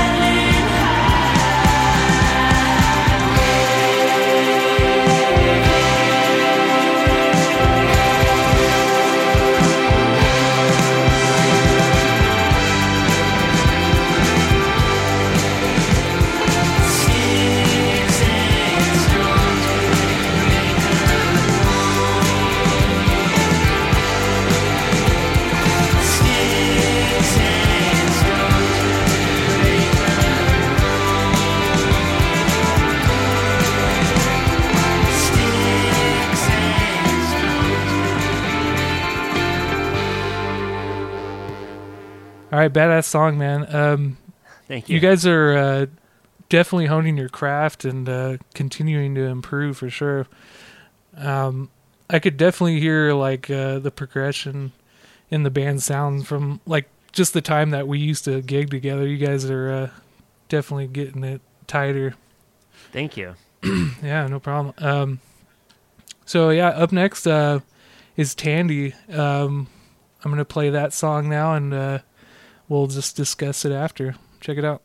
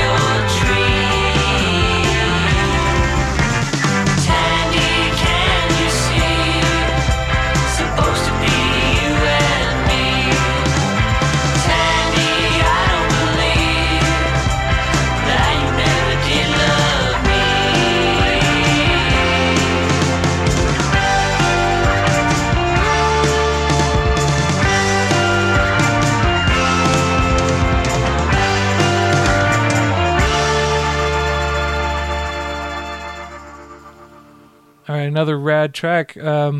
So if I had to guess from the lyrics, it's like about an ex-girlfriend and the relationship didn't turn out the way you expected. Is that right? Yeah, it was. Yeah, that's what I figured. Yeah. It's funny. I don't know if it's funny, but yeah, I basically the earlier Dream Phases stuff was sort of about me singing about the end of this 10-year relationship that I was in, like my whole 20s. So it's funny because before Dream Phases, I never really wrote relationship songs, to be honest, which is kind of funny. And then for whatever reason, maybe just because I was going for that more direct thing, and it's something I think that most people could relate to, I ended up writing a whole bunch of just like various like relationship kind of songs. But yeah, that's basically about a failed relationship. Hey man, I totally relate because I feels like most of my songs I write are like love songs or something along that line. So I mean, it's a good one to go to. I mean, it's universal. Yeah. So yeah.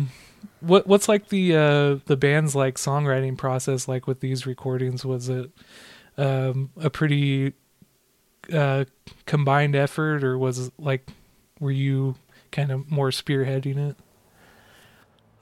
Both of these songs were definitely written like just on my own. I completed the song itself, and then I would like send it to Shane, and Shane would record drums and then send it back to me, and then I would kind of layer and fill out the song. Same thing with Tandy also. I would basically do like a scratch guitar and a scratch vocal, send that to Shane. Shane would do the drums. And then with that song, we'd send it to Kaveen. Kaveen laid down the bass and some guitar parts, and then sent it back to me, and I kind of redid the vocal and added more layers, like some organs and some extra guitars and stuff like that. So, yeah, these two songs were definitely like pretty much fully written, and then we built them up.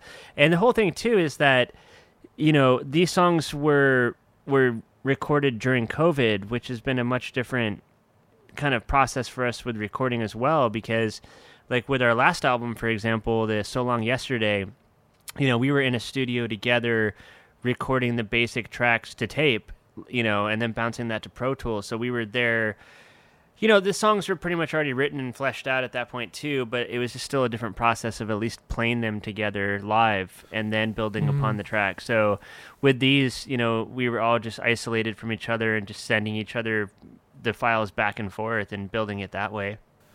Interesting. That's cool. So where was it recorded? I know you said you were talking about like how Hypnotic Bridge got involved with the process. Did you guys eventually go to a studio, that a specific studio they had in mind, or what, or it was just kind of like recording on your guys' own? Yeah, it was 99% of it was all recorded on our own, like here at my home studio, at Shane's home studio, and at Kaveen's home studio. We all kind of did our own recording. There's like one guitar part that I overdubbed at the guy that ended up mixing it, his Rob Campanella. I did like one overdub 12-string guitar part, but outside of that one single overdub, it was all recorded by us at our own home studios. And the guys would basically just send me all the files, and then I would just put them into Pro Tools. And originally I was gonna mix them, or we were gonna mix them, but I just didn't really feel like it was getting exactly to where I thought it needed to be. So we ended up, getting in contact with our friend Rob, and you know, he's an awesome engineer and mixer and musician, and we ended up having him mix the tracks, and then we had another guy master them. Yeah, and he was playing with Stevenson Ranch Davidians and Brian Jonestown Massacre, right? Yeah, exactly. So that's when I met him, when we were all doing that tour together. Exactly. So yeah, I think that's where I met him. I may have met him a little bit before that, but that's where we kind of became friends. And he has a cool studio up in the Hollywood Hills, and he did a real good job mixing them. That's sick. Yeah, that's around the time I met him. I kind of like would hear his name every now and then from like Lance or just other people, but yeah, cool dude. He's definitely super talented. Yeah. But both these songs are pretty jam-packed with slick changes, catchy hooks. The total length is about 5 minutes for the EP. Right. Was that intentional to make the songs like classic pop song length, or did it just feel right to end them like that, or what was that? Yeah, it definitely was. I was thinking about like classic 7-inch, like A-side, B-side, and it was very much the idea to write something that seemed like, what I would imagine hopefully maybe could have been on the radio at some point or something, or it was definitely kind of harkening back to like the 60s or something, 50s, 60s, and it was definitely just short, direct. I was really also trying to think about my like friends that are DJs. I was like, okay, what could I kind of make that they would want to like put on at like a psych or garage rock kind of DJ night or something like that. So there definitely was that idea of trying to make more single kind of songs. Yeah, it's catchy and definitely leaves you wanting more. Like, I know when I was listening to it, I was like, dang, like it's like super short and there's like a lot happening in that that time, but it's tight. It like definitely kind of leaves you like it's like a cliffhanger. So you guys got these pressed to vinyl through Hypnotic Bridge, and talk about the process of making the vinyl with them and just working with Hypnotic Bridge. Yeah, so we were pretty stoked when so the main guy there is named Stu, and we were pretty stoked when Stu, said he wanted us to do a 7-inch with him because it's been a really cool label. He started his first release with Frankie and the Witch Fingers, and he's done all sorts of cool bands that were friends of ours like Triptides and everything he's been doing so far. I think is really high quality. So he basically approached us, and he only does 7-inches. That's the thing. He doesn't do albums. He doesn't. It's just. I think some of the releases maybe have 3 songs if there's enough space on the 45, but for the most part, it's just that classic A-side, B-side, and his whole thing is about creating these like singles, basically.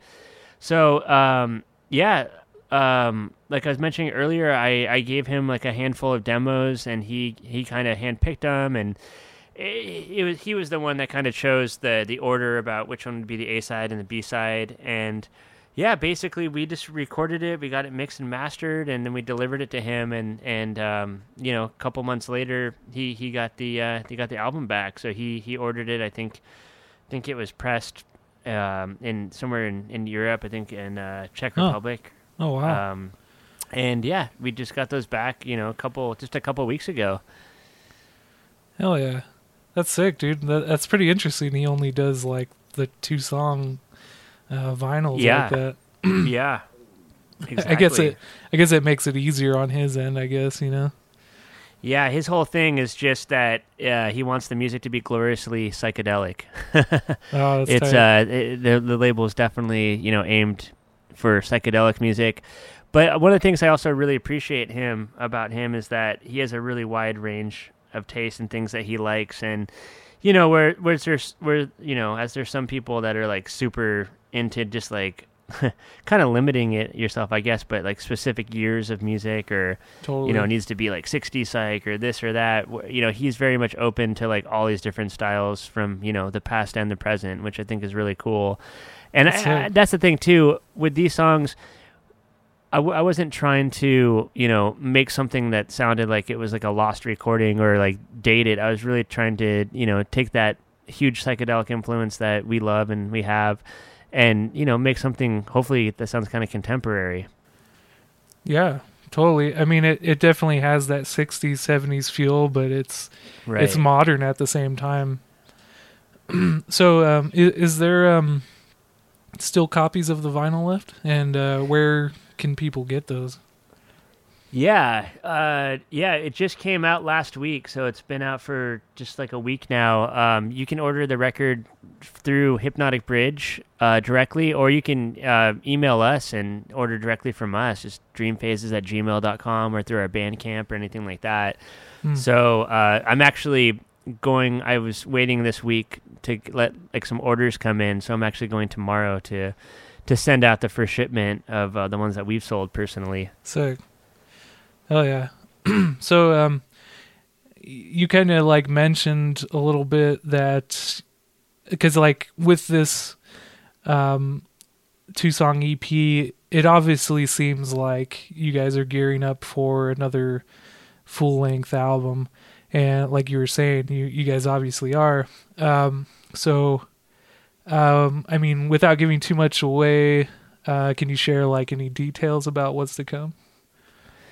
Yeah, so, I guess if there's any silver lining to COVID and us being in quarantine this whole year and, unfortunately losing our jobs and all that pretty much, right. There's been a lot of time to write and record. So that's pretty much what we've been doing since, honestly, even since the beginning of the year, because I came off touring pretty heavily last year, and I was playing with Dream Phases and other bands as a side musician, and I honestly got a little bit burned out by the end of the year. So my plan was maybe not to tour this year and just spend as much time as I could recording and writing. So already, even when quarantine started, I was already kind of working every day a little bit, just writing and making demos and stuff. So yeah, we wrote, I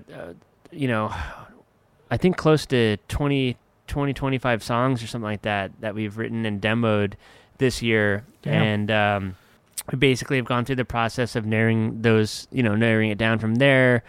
picking 10 to 12 songs that we wanted to focus on finishing and working towards the album. So we're pretty close, actually. I would say we're about 70% done with the recording, and then the next step is going to be mixing. So our goal is to finish the album by the end of the year, and that's what we're hoping for. And that's so that we can hopefully put it out by next summer.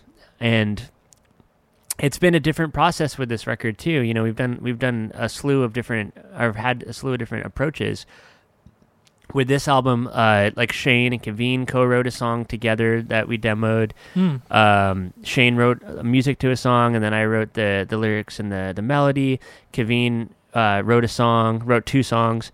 So there's more collaboration going on. And whereas in the past with the old recordings, I would sometimes do like a full demo, like totally fleshed out, or like all fleshed out with just Shane's drums or something like that.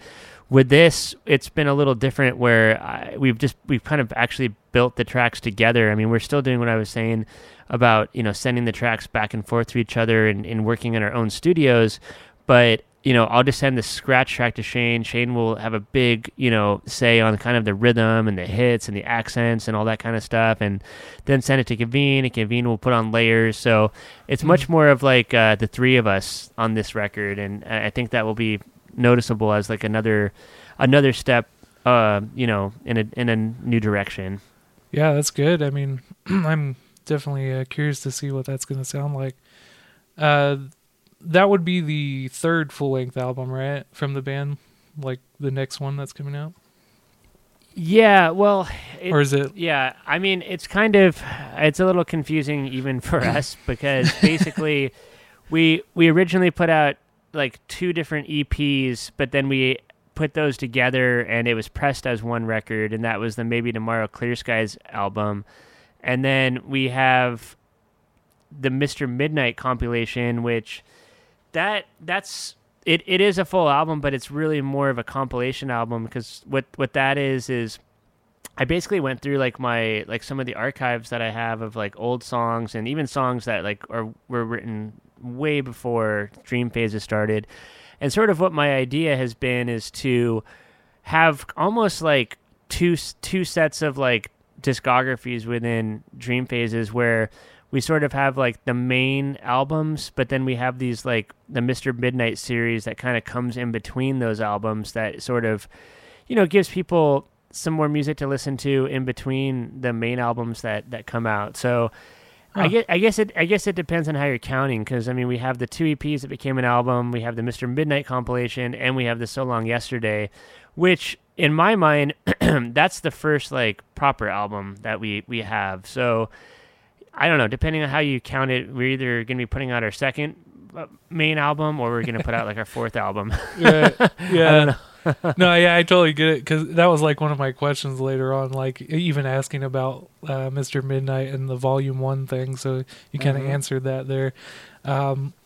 Yeah, that's kind of, just to explain a little bit more about that, the idea behind that is that we could basically use that as something where we can like release anything. It's sort of like a series that I wanted to start where I could maybe put out like ambient music or real experimental stuff, or maybe more like demos, or like it basically something that honestly isn't maybe as cohesive as what like the album that we're working on would be, because the albums that we're working on are going to be more, like So Long Yesterday was an album that was written and recorded mostly together, like using the same group of guys, and it was sort of, like that. Whereas Mr. Midnight, I want to have an ability to be able to put out basically anything on that and use it as like, I was sort of influenced by Sonic Youth actually, because they had their main albums, and then they had this separate series called SYR, which was like their totally experimental, like kind of out there, stuff. And they put out a lot of them. I think they did like, I don't know, somewhere between 8 to 10 of those, but they were sort of not in the main trajectory. So that's basically more or less what the Mr. Midnight compilations are. Huh. Yeah, that's interesting. I haven't really heard of bands doing that. I mean, So yeah, I mean, I wasn't even like thinking of it like that, but yeah, it makes sense. Like to me, it would just seem like just a full album, like straight up. Yeah. Like you guys weren't even trying to do it where it's like a anything goes type of album. Yeah, well, that one isn't. It's not really experimental, I guess. That one is more. Like, I mean, there's like 10 tracks on it, and 8 of the songs are. 8 of them are like, you know, like songs, and then the other 2 are ambient kind of transitions. But yeah, I mean, on that album, I think it's just Afterlife and The Fixer that have Kaveen and Shane, and then the rest of it is just mostly like home demos. And what I basically did is, I mean, I went back, I think it goes all the way back to like 2009 or something. I think there's a song that was originally demoed in 2009 that's on there. And I basically just went and took some of these songs and I just kind of, you know, very slightly polished them up or recorded a little bit more, just kind of souped them up a little bit from where they were. But it really is like a compilation from like all over the place. I mean, it's like I said, it's from, as a matter of fact, on the tape version, so there's 2 different versions of that. We put out a tape on this Danish label called Gertruda, who my good friend runs, and on that there's actually a different final song than what's on the digital version, and that song that you can only get on that original tape is from like 2000 or something, or I don't know, it's from when I was like 19 or 20 or 21, and I decided to take that off of the official digital version, and I replaced it with a brand new song that I had written called Pawn Shop Heart. So there actually is two different versions. It's also sort of the idea that I just want to continue to be putting out music and have more for people to listen to. I really admire, the musicians from the 50s and 60s and 70s where they were putting out, at least an album a year, and I just like that. It's like I kind of take the approach where I don't want to like overthink the things that I'm doing too much, and I kind of just want to get that initial feeling out there, and once that's there and I got it down in a way that I'm satisfied with it, I kind of just want to release it and then write more songs, and keep going. So yeah, it's just it's a way to continue to put out more music. Yeah, that's sick. It's kind of like a B-sides type thing, huh? Yeah, exactly. Oh, that's sick. Yeah. I wouldn't have guessed that without you saying that. So, but it totally makes sense. So like the first time we met was like at the Milk Bar in San Francisco, right? At a gig we had there when I was with Family Light Band, and that was my first time going to San Francisco and playing live there. We played alongside Levitation Room and Cosmic Correlation and Conspiracy with Mad Alchemy doing the Liquid Light show. That was a badass night, man, and it was cool, man. Like freaking just it just kind of felt like a crossroads and like a lot of like creatives like intersecting, at like one moment in time. That was a really awesome show, and I actually still use an image from that show as a lot of like as a banner on some of our different sites. But yeah, I mean, I think that show directly led us to that Mad Alchemy tour, which you guys and us were on, and that between those two things, that definitely solidified our relationships and our bands together, and we definitely played several other times after that together as well. Yeah. I'm about to get into the Mad Alchemy tour in a bit, but the first recording I ever heard from you guys was from around that time, and it was the 2017 Maybe Tomorrow EP that you were talking about. I remember you guys were playing those songs pretty heavily at the time, and some songs were from the Easy Love EP, and even a couple other songs. Like I think one of them was even in your guys' most recent album, So Long Yesterday. I forget what the song was, but I think we traded EPs, and I remember listening to Maybe Tomorrow EP with the band while we were like traveling around, and a lot of solid songs on that recording, and I listen to them now, and it totally puts me right back into those days. It's pretty cool. Yeah. Like it just like, and that's like the beautiful thing about music, how it does that. Like it just kind of just totally, it's like time traveling almost, like in your mind. It's pretty tight. Yep, that's right. So yeah, just talk about those two EPs a little bit. I know you kind of like touched on them a little bit, and yeah, just some more details behind those. Yeah, so the Maybe Tomorrow one was our first release, and we did that with Lollipop. Like we did a cassette and a CD, and then put that on digitally.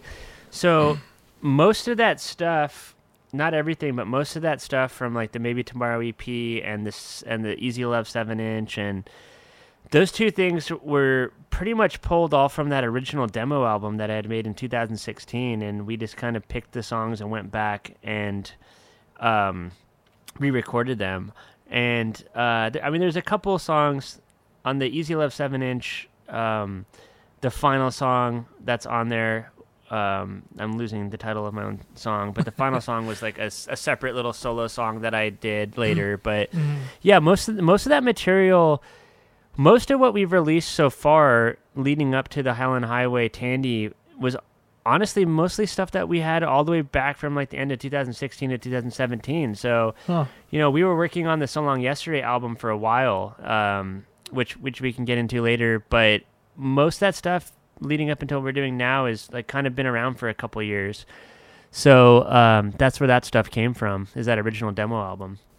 Damn, that's crazy. You guys must have just like like had so much like songs that you guys had just stored away, and just were like, all right, we gotta, you know, like a vault that you could just pick from and and just slowly release them.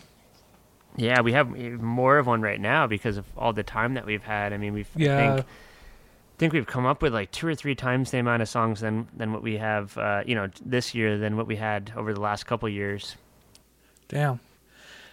Yeah, there's a lot of great laid-back tracks on laid-back guitar tones and cool sounds on those EPs.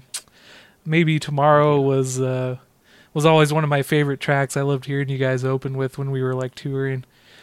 Yeah. It's like you like on the, it's weird, like, cause like on the record or the EP, it's like you guys end the EP with that song, but like live you guys would always like open with that track, right? Most of the time you guys did. Yeah, often. I still don't know if it was the right decision not to open the EP with that.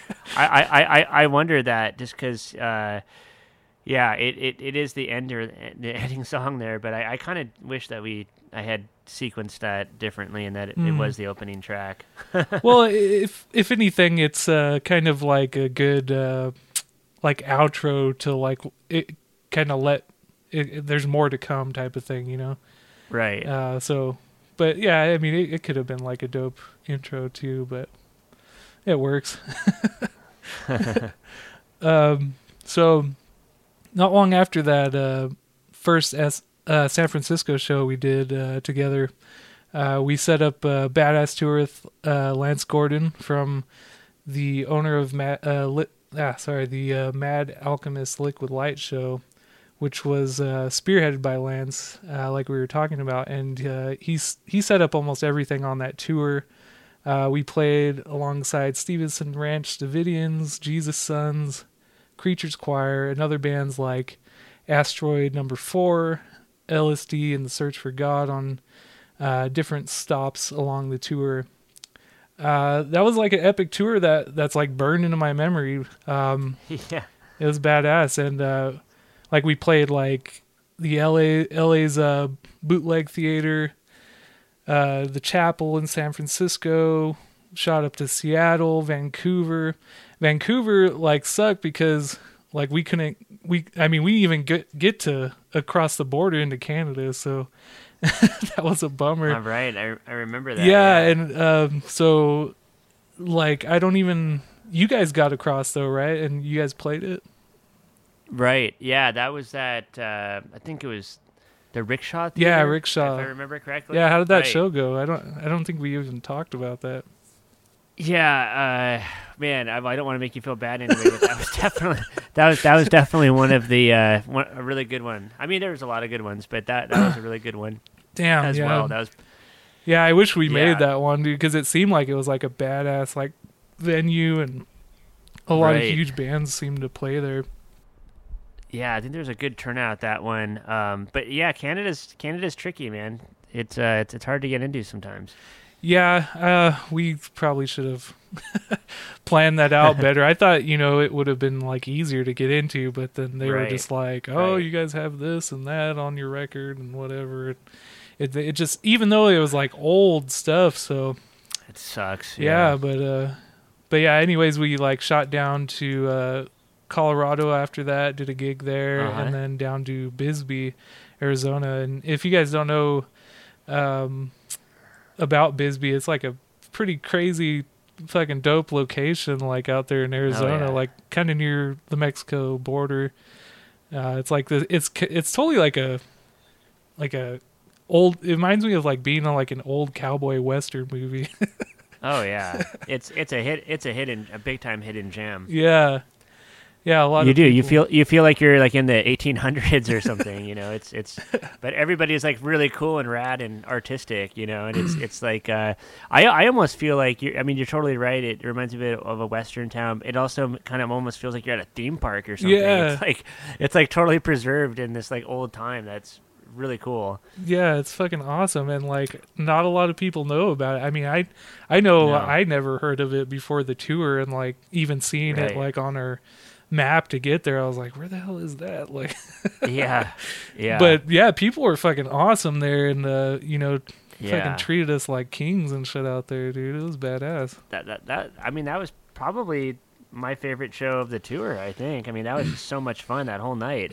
Yeah, it was dope, dude. I mean, I know we lost Vic, like the keyboard player, and then like Clay, the drummer at the time, he was like thinking about bailing out, and we were just like scrambling. I think we even like brought up like Shane trying to like learn our songs last minute and just cover for us. But yeah, well, luckily Clay came through on that. Yeah, dude, and I thank God he did, because like that, seriously, that was like one of my favorite shows, dude. Like the crowd was fucking awesome. They were like loving it, and they were raging. I remember that. Yeah. I just remember like fucking some asshole. I don't know why the fuck he was doing that, but like it happened like during our set and your guys' set. Like how we, like right before we were going on, they had the curtains and like closed and we're like setting up and shit, and then they're just like, "All right, it's time to go," and just start opening the curtains. And we're like, what the fuck? Like, I remember you were like freaking out like when you guys were about to play, and you're just like, "Oh dude, what the fuck? Like, close the curtain, what are you doing?" Well, yeah, if there's gonna be a curtain, it's gonna be shut. You might as well wait until the band's about to start. Yeah, right? Dude, I was like, I don't know what the hell that was about. Like, I mean, at least for you guys, they closed it. Like, we were just like, all right, I guess we're just gonna set up while you guys stare at us and shit. So man, that's funny. I had forgotten about that. That's so funny. Yeah, I just remember like that moment, like just being like on the side of the stage or something, and like just seeing like you like panicking because you're just like, what the fuck, dude. But that's funny. So like, what's like some of your like favorite memories from those days of touring? Well, it was definitely, meeting you guys for sure. I mean, probably my favorite memories are just like the community and how it was kind of something. I think it was a pretty unique opportunity and a unique tour that we did because, typically you're either touring by yourself or maybe you're, there's one other band that you're, touring with. But in that situation, like you mentioned earlier, there was like a core, I think, of like 4 or 5 bands, not to mention like some of the shows where there was like added bands. Yeah. So a lot of them. It was just so cool, meeting, like-minded people and people that, went on to become really close, good friends, and basically we had like a family that was traveling on the road together and just having fun after each show. And, the shows themselves were, honestly, a little bit on the stressful side because I don't know if you remember. I mean, some of those shows, like at the Bootleg Theater and at the Chapel, it was like our sets were like super short, like sometimes like 15 or 20 minutes, and then it was just scramble to get off, get on. Yep. So in terms of that, I mean, that was kind of chaotic and crazy, but it was such a unique experience. I mean, I've never done another tour like that. Yeah. Have you? No, for sure. It was definitely unique in that way. Like, we were just kind of like openers for the headliners, and it was like, yeah, just get on, get off, and we like trained ourselves to like pull all our gear off in like like 5 minutes or some shit, like something ridiculous like that. Exactly. Because there's also Jesus Sons played. Astro Number 4 was on some of those shows. Yeah. Our buddies Joe Past played, I think, at the Seattle and the Vancouver shows. Yep. So it was cool because there was like the core group of us. And then also like some bands left, right? I mean, I don't think that Creatures Choir did the whole tour, did they? No, yeah, I think they bailed out like around Colorado or something like that. Yeah, which I think was their plan all along, if I remember. But yeah, I mean, in the end, that final show in Bisbee was you guys, us, and Jesus Sons, and we finished that there. Yeah. Yeah, I remember being stressed the fuck out, like going to the San Francisco show at the Chapel, because like we had like the van and we had like a trailer hooked up to it, and that van wasn't really like designed to carry that much weight, and we took like this like back road way to get there, like, and it was like this windy ass road, and I remember we were like freaking out, and we had to keep like pulling off the road because the engine was overheating and shit, and we're like, fuck, dude, and we're like running out of time to get there, and we were totally like thinking we're not even gonna make it, and we're gonna miss like one of the best shows on the tour and shit. And luckily we fucking got there like right on the time like that we were supposed to. I remember play. That. Yeah, and everyone's calling us and freaking out like, where are you guys, what the fuck? Know. And I know, man. We were like in the car like just prepping all our gear, like tuning everything, so like as soon as we got there we just pull all our gear, get on stage, and start playing, and it was literally that fast. Jesus. That was one of the most stressful. So stressful. Yeah, dude. Oh, it was one of the most stressful shows I ever played, but it was crazy how fast like it melted away, because like it's such a badass like iconic venue in San Francisco, and like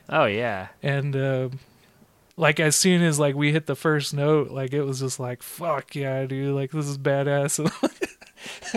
I just remember being like, man, I fucking never want to show up to a gig this late ever again. Oh, I know, dude. It's so stressful. Yeah, it was fucked up. But yeah, not long after that tour, you guys, I don't remember exactly when it was, but yeah, I remember you guys going on. I think it was your guys' first European tour, like you were talking about, and you went on multiple like tours out to Europe, not with just Dream Phases, right? I think you went out there with Levitation Room for a little bit too. Yeah, So we've done, as Dream Phases, we've done 2 European tours now, and then I've been out there a small handful of other times with other bands as well. Oh yeah. That's badass. Yeah. Talk about those tours and like your experience over there, and just the process of all that. Yeah, well, it was definitely always, one of the the main goals and dreams that I had, as a musician is, to go and tour over there, especially with my own stuff, but just, even just playing with other people's bands. So, I honestly, I love it. I mean, it's been pretty awesome each time. I mean, there's been, quite a bit of learning experiences and getting used to doing things a little bit differently. But, just to be totally honest, I think in a lot of ways, it's just so much more rewarding to actually tour in Europe, in the places that we've gone to, as opposed to like across the U.S. It just, it was pretty eye-opening the first time, just the treatment of, the way that the venues and the people putting on the shows and fans and, all of that. It just like the way that we, received and taken care of was, it really felt like a whole different thing than touring here in the U.S. where, you'll get like a couple drink tickets or, a small rider or something. And, no thought about any place to stay for the band or usually, so, there's some venues I played that feed you, but for the most part, not most of them. And, just go to Europe where, the people run out right when you pull up usually and help you load out and they're stoked and they, are giving you drinks and, oh yeah, giving you a good dinner and providing you with a good place for each person to sleep that night. So that was one of the specialist things, is that you just, I hate to put it this way, but it's just easier in a way just because you can kind of be a little bit healthier and take care of yourself. And you just so you can go a little bit longer and stuff like that. And also it's just overall it just seems like the fans and the people that come to the shows are a lot more engaged. It's not, I'm not complaining about people on their phones and stuff at shows or whatever, whatever. If you want to do that. But over there, it just seems like people are so much more engaged and they, want to talk to you after and buy merch and, you make good friends and all that stuff. So I really enjoy touring in Europe. Oh yeah. Quite a lot. I believe it, dude. I mean, it's one of those things like, I'm like, I need to check off my bucket list and, because I've always seen I'm a huge Hendrix fan, and like just knowing like how he got his start and like being like poor as fuck in Seattle and like not like struggling hard to make it as a musician, and then all it took for him was to just connect with the right people in London, and then he travels out there, tours out there like once, and then boom, he just fucking makes it. Like he comes back and plays Monterey Pop Festival, right. And it just totally sent him to a whole new level. And I think when you go out there to like another country, people know that you how far you traveled, and they're just like so much more like respectful of like what you're doing. And like like you said, when you turn around the US, it's like people are like, it's just another fucking band. Yeah, I know it's sad, but it's true. And that attitude extends often to like the promoters, the bookers, the venue staff, all that. And as opposed to over there, you really do feel like you're appreciated for what you're doing, and that you're providing the either entertainment or the whatever it is that you're bringing, but you actually feel appreciated for that. And which is not to say that you don't get any of that over here too. I mean, some places are, but by and large it's just very different. Oh yeah, for real. Yeah, I mean like I think of that story of like that dude Rodrigo. Yeah. Like that guy's story. Rodriguez? Oh, Rodriguez, yeah. Yeah, oh yeah, exactly. That guy's story, if you guys haven't seen the documentary, it's fucking awesome. Like it's great. Yeah, he just, totally struggling musician. People think he like dies or something, and but his recordings remain, and so he just gets this like legend of being this like mysterious musician that died and never made it.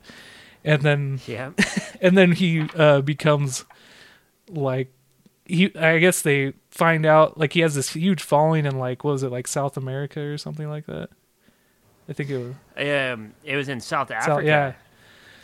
Right. Yeah, South Africa. And then like next thing you know, like they find out he's alive still, and then he's been working some shitty ass jobs, and then they get him out there to South Africa, and fucking he's like this giant star out there. So it just goes to show, man, you never know. Like there's probably like some part of the world where people are like really digging your music, and you know, it's possible. Like you could be like a fucking megastar out there. Oh man, that's just funny. Yeah, you don't know what's going on around the world. I mean, that story is just so crazy, though. In particular, you're totally right. Yeah, it's fucking awesome. I love hearing about stories like that, man. I know. So, yeah, the next recording you guys put out was the 2018 Clear Skies EP, and you kind of talked about that a little bit. It kind of seems like it's like a continuation of the Maybe Tomorrow EP. Like, am I right about that? It kind of seems like it. So yeah, basically when we made the Clear Skies, we already knew that it was going to be put together with Maybe Tomorrow on a record, because we did that original EP with Lollipop, and then after that we ended up going with Nomad Eel Records, who we released a couple things with, and the main guy there, Damon, who's totally awesome, you know, he was like, well, why don't you get that first EP, do this one, since that was never on vinyl, we'll put them together and basically make an album. So in a lot of ways, yeah, they really do go hand in hand. I mean, stylistically, musically speaking, they were written like pretty shortly after, you know, the Maybe Tomorrow stuff. So I do think it's like just kind of a continuation, like you said. Yeah. It's fucking awesome too. Thank you. A lot of good songs on there. Then there are a couple of singles released after that. The 2019 singles Frightened Man and Confusion. I remember you guys playing Frightened Man during the gigs we had together. Yep. Do you want to add any details about those singles? Yeah, so that song Frightened Man, that was another one of the songs that was from my original demo. I think Confusion came a little bit later, but yeah, basically we picked songs from that original demo album that we made into Maybe Tomorrow. The Clear Skies EP actually was like totally written around that time, so those songs were none of those songs were on that first one. As a matter of fact, the final song on that, She Helped Me Forget, that was written in the studio one night when I was there by myself. We did that whole EP at Moosecat Studios over in like Mid City in Los Angeles with our friend Mike Post. He has a really cool studio, and he went out of town for a holiday, and he basically just let me go and let us record. So that's what we basically did. That's where we did that EP, and then all the while when we were doing even that EP, we were already working on So Long Yesterday this whole time. So Long Yesterday was basically, I know we haven't got to the album yet, but it was written at the same time as that, and it was being worked on. So we basically were saving songs like Confusion and Frightened Man, and even some other songs like Barred Windows, and all those were being worked on at the same time. And we did that in like 2 different sessions. So yeah, basically the Frightened Man and the Confusion, that was around the same time that Clear Skies would have came out. They were just still being worked on for the album, and then they were sort of the 2 songs that we decided within the group and the people we were also working with to promote the album to release a little bit ahead as singles before we actually put out So Long Yesterday. That's dope. Yeah, it seemed like 2019 was like a pretty busy year for you guys. On top of the 2 singles, you guys released the 2 full-length albums, Mr. Midnight Volume 1 and So Long Yesterday. So yeah, that's crazy. Like that seems like a lot of material. So were you guys were most of those songs recorded around the same time, or was it kind of? Yeah. Except for the Mr. Midnight stuff that I was mentioning before, because that's like kind of scattered all over. But right. even on that, you know, the song "The Fixer," "Pawn Shop Heart," Those were both like pretty much brand new songs for that release. But then the So Long Yesterday stuff and the Clear Sky stuff, even all the way back to Maybe Tomorrow, so, like most of that was written. I mean, for So Long Yesterday, like I'm trying to think what songs were on. Like Frightened Man was on the original demo album I did. Promise a Promise, that little ambient 4 a.m. track. Yeah, that song's dope.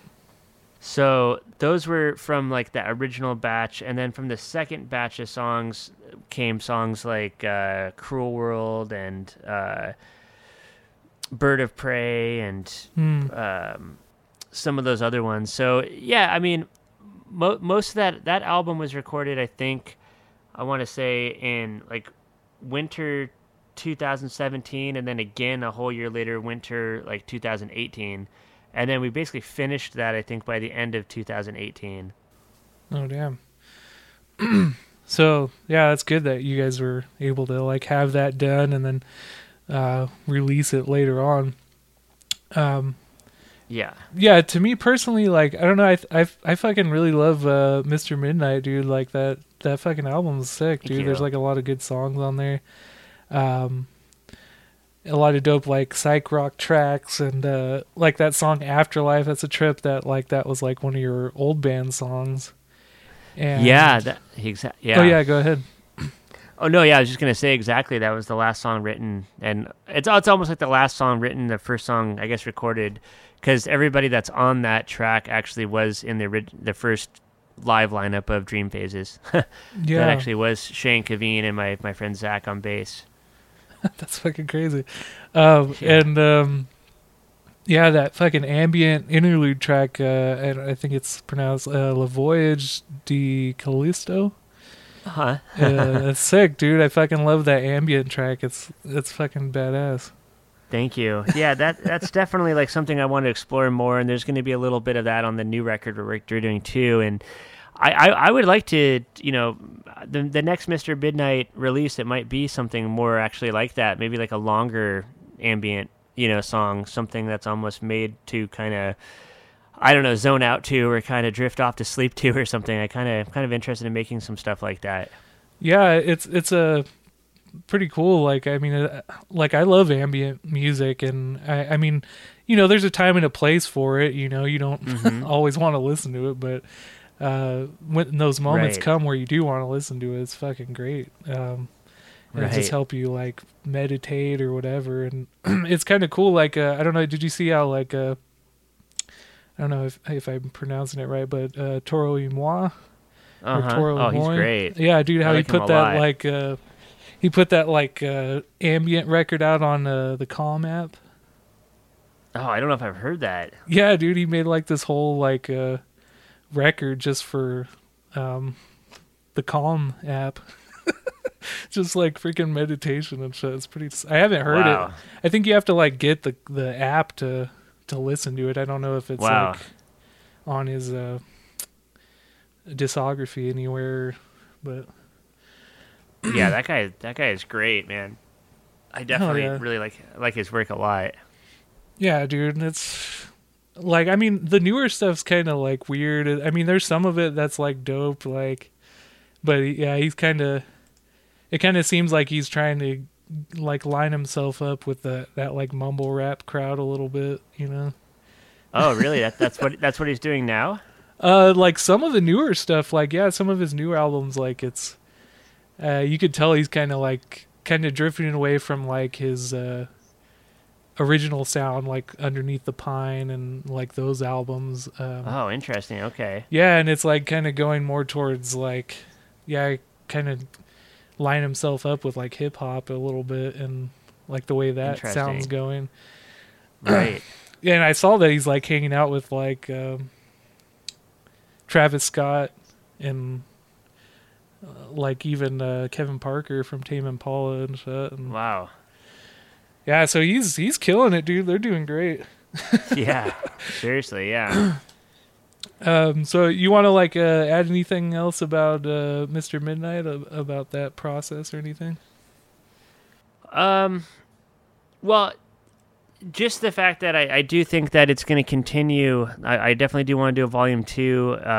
Like I was mentioning, it's probably going to be another kind of assortment of like songs that aren't going to make the album, and then maybe some more experimental ambient stuff. But yeah, it's just kind of like it's sort of a way for me to go back into my archives of songs that I've written over the years and kind of pick some stuff out that I thought was maybe, had some potential or something, but never really got finished or just kind of sat there. And it's just, a way of just being like, hey, here's some other stuff that, that we've done or I've done. And, just to kind of show a little bit more of the diversity. Sick. Yeah, I'm looking forward to that. What's some details about, you kind of touched a little bit on So Long Yesterday, but what else you want to add to that? Yeah, so that's, like I was mentioning, we did that record with our friend Mike Post over at Moosecat, who we also did like the Clear Skies EP and the Easy Love 7-inch with. Mm-hmm. So yeah, we basically just re-recorded more kind of in a hybrid way of like kind of half classic way of recording and then secondly, second half modern in the sense that we recorded, Shane Kaveen and I recorded straight to tape, like rhythm tracks, together. So we would get the foundation of the songs down. Mm-hmm.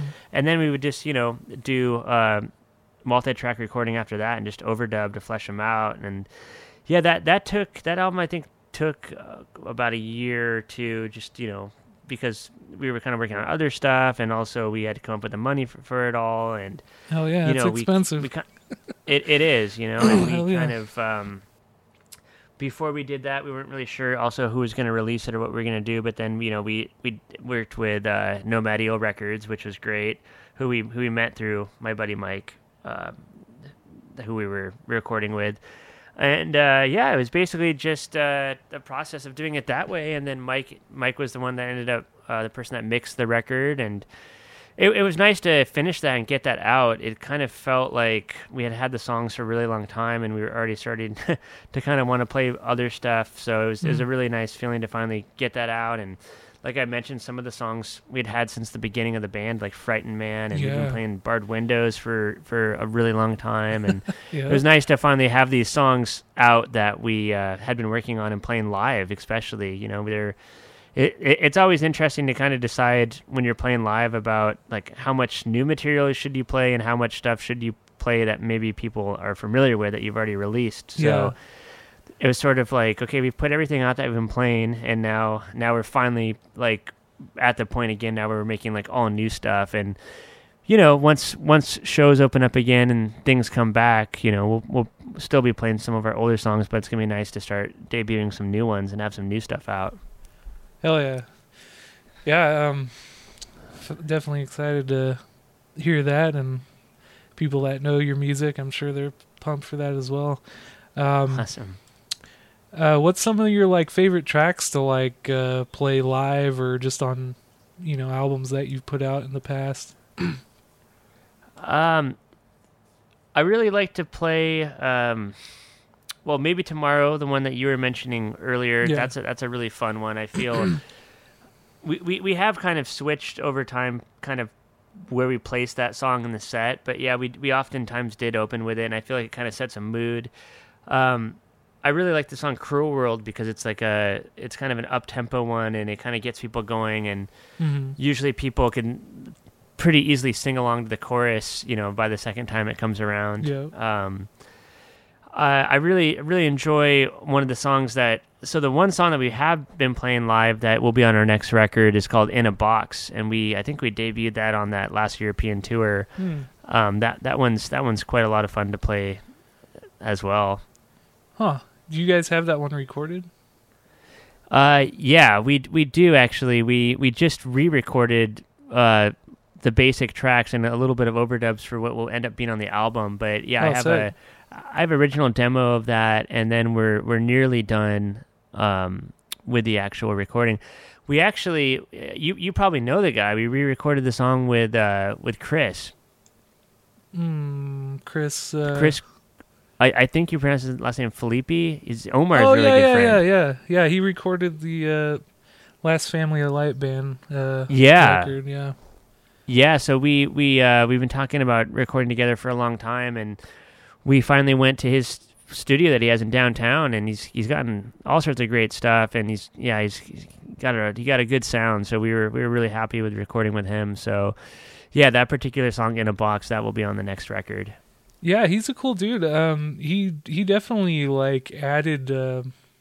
He gets into the mix. Like he won't just like be passive and just kind of let you record, and he'll like put his 2 cents in, and sometimes he might be off a little bit, but like most of the time he's spot on, and it's like fuck, like that's a good point, right. And he's like really he's good at just working with your schedule, and he's very flexible for the most part. And I'm pretty happy with the way that album that he worked on with Family Light came out. Like, it even though like almost all those tracks were like recorded in random places that aren't even studios, but it still got a pretty dope sound out of it. So yeah, absolutely, that sounds really good. Looking forward to hear that one, the one that he works on with you. But yeah, dude, like I fucking love like your guys' sound, and I look forward to hearing more of the music from you guys. I'm stoked to see your catalogs growing deeper and deeper. Oh, thanks, man. I appreciate that. Yeah, it's nice to kind of be where we're at right now. Just it's even though obviously it's very sad with coronavirus and COVID. It has been really nice just to be able to kind of be home and continue to write and kind of try to push the sound in the next direction, I guess. Yeah, man, I could only see you guys getting better, especially with like the free time. If you guys have it and you're able to write more, I could see the sound only getting bigger and better. So I appreciate that. Thank you. Oh yeah, dude. You got anything else you want to add? I'm pretty much. I think I've asked most of my questions. Yeah, not a whole lot. I guess if people made it all the way this far, thanks for listening. And yeah, dude, for real. And just to keep holding out hope that things are going to get better. I mean, I don't know if everybody will agree politically, but I think it's really big that Biden just got elected, and I think it's going to be a huge positive change. And I just hope that soon people are going to come together a lot more. There's going to be less division, and eventually things will get back to normal. So we just got to kind of hang in there and get through this all together. For real, yeah, I totally agree. Trump was fucking dividing America more than any president in history, for sure. I know, and I know. I think so many people are relieved. I mean, I know. At least half of them are. It's pretty crazy to see like how many people like voted for Trump. But I know it just goes totally crazy. Yeah, it just goes to show like how divided we are, as a nation. But but brighter times are to come. Like to me, it's kind of like it's a good start for like. Especially for how shitty this year's been for everybody, and then I know. For it's like Biden winning is like one of the first like major good things that has happened. I know, man. I know. Hopefully more good things happen, and we keep progressing in that direction. Seriously. Another few things to add, like I know your brother Shane, he's been starting to make some like drum tutorial videos on YouTube, and check that out if you guys want to learn some rudimental he has. stuff. He's been working really hard on that, and exactly he is he's really moving along with it really, really well right now. So yeah, he's trying to put out a new drum lesson video, and he's aiming from kind of starting from the beginning and working his way through that. So I'm really stoked for him that he's doing those, and the videos have been really good so far. Hell yeah. So if you're looking into drumming and you're like a beginner or you just want to pick up some new things, go check out his videos. I'm not sure what the link is to get there. It's like, is it just Shane Graham lessons? Yeah, I think you just look up Shane Graham drums or Shane Graham drum lessons on YouTube, and you should be able to find it through there. Sick. Yeah, and then I also know Kavini. He has his side solo project, Side Door, as well. Yes, and Kaveen has been putting out that's like the first solo stuff that I think he's been putting out, and it's really cool. He did one his first EP, which was I think mostly all him, or he might have had some collaborators, but the second EP that he's releasing right now is him, but with a different female singer on each song. So I think he did it with like 6 different singers, and that sounds really cool too. Sick. Yeah, I mean, I haven't even had a chance to check it out yet, but I've seen his like posts about it, and I'm like, I need to like dive into that and check it out because he's an awesome musician. Yeah, you'll dig it for sure. Hell yeah. So where can people find and buy your music? Is it mainly? I mean, you kind of mentioned you could get the new EP on Hypnotic Bridge and your guys' site. But right, yeah. So you can order either directly through us. Most of the releases that we've done have been with different labels. So each one of their different sites, you can order the stuff from, like Nomad Eel and Hypnotic Bridge and Lunar Ruins. And then as well as our Bandcamp. And I think we're going to be probably having some kind of our own like web store coming up sometime soon. So something that we kind of have in the works. But for right now, just directly through us. You can just email us at dreamphases@gmail.com or through the Bandcamp page. Fuck yeah. All right, man. I don't know if there's anything else you want to add. No, that's great. I really appreciate the conversation, man. That was a good interview. Sick, dude. Well, hell yeah. Thanks so much for being my first guest on the podcast, man. Thanks for having me. Yeah, brother. I'm stoked for people to check out your stuff and look forward to the future, man. Hopefully, like we said, things will just keep progressing in the right direction. Absolutely. All right, brother. Much love. All right. Thanks, James. All right. Peace.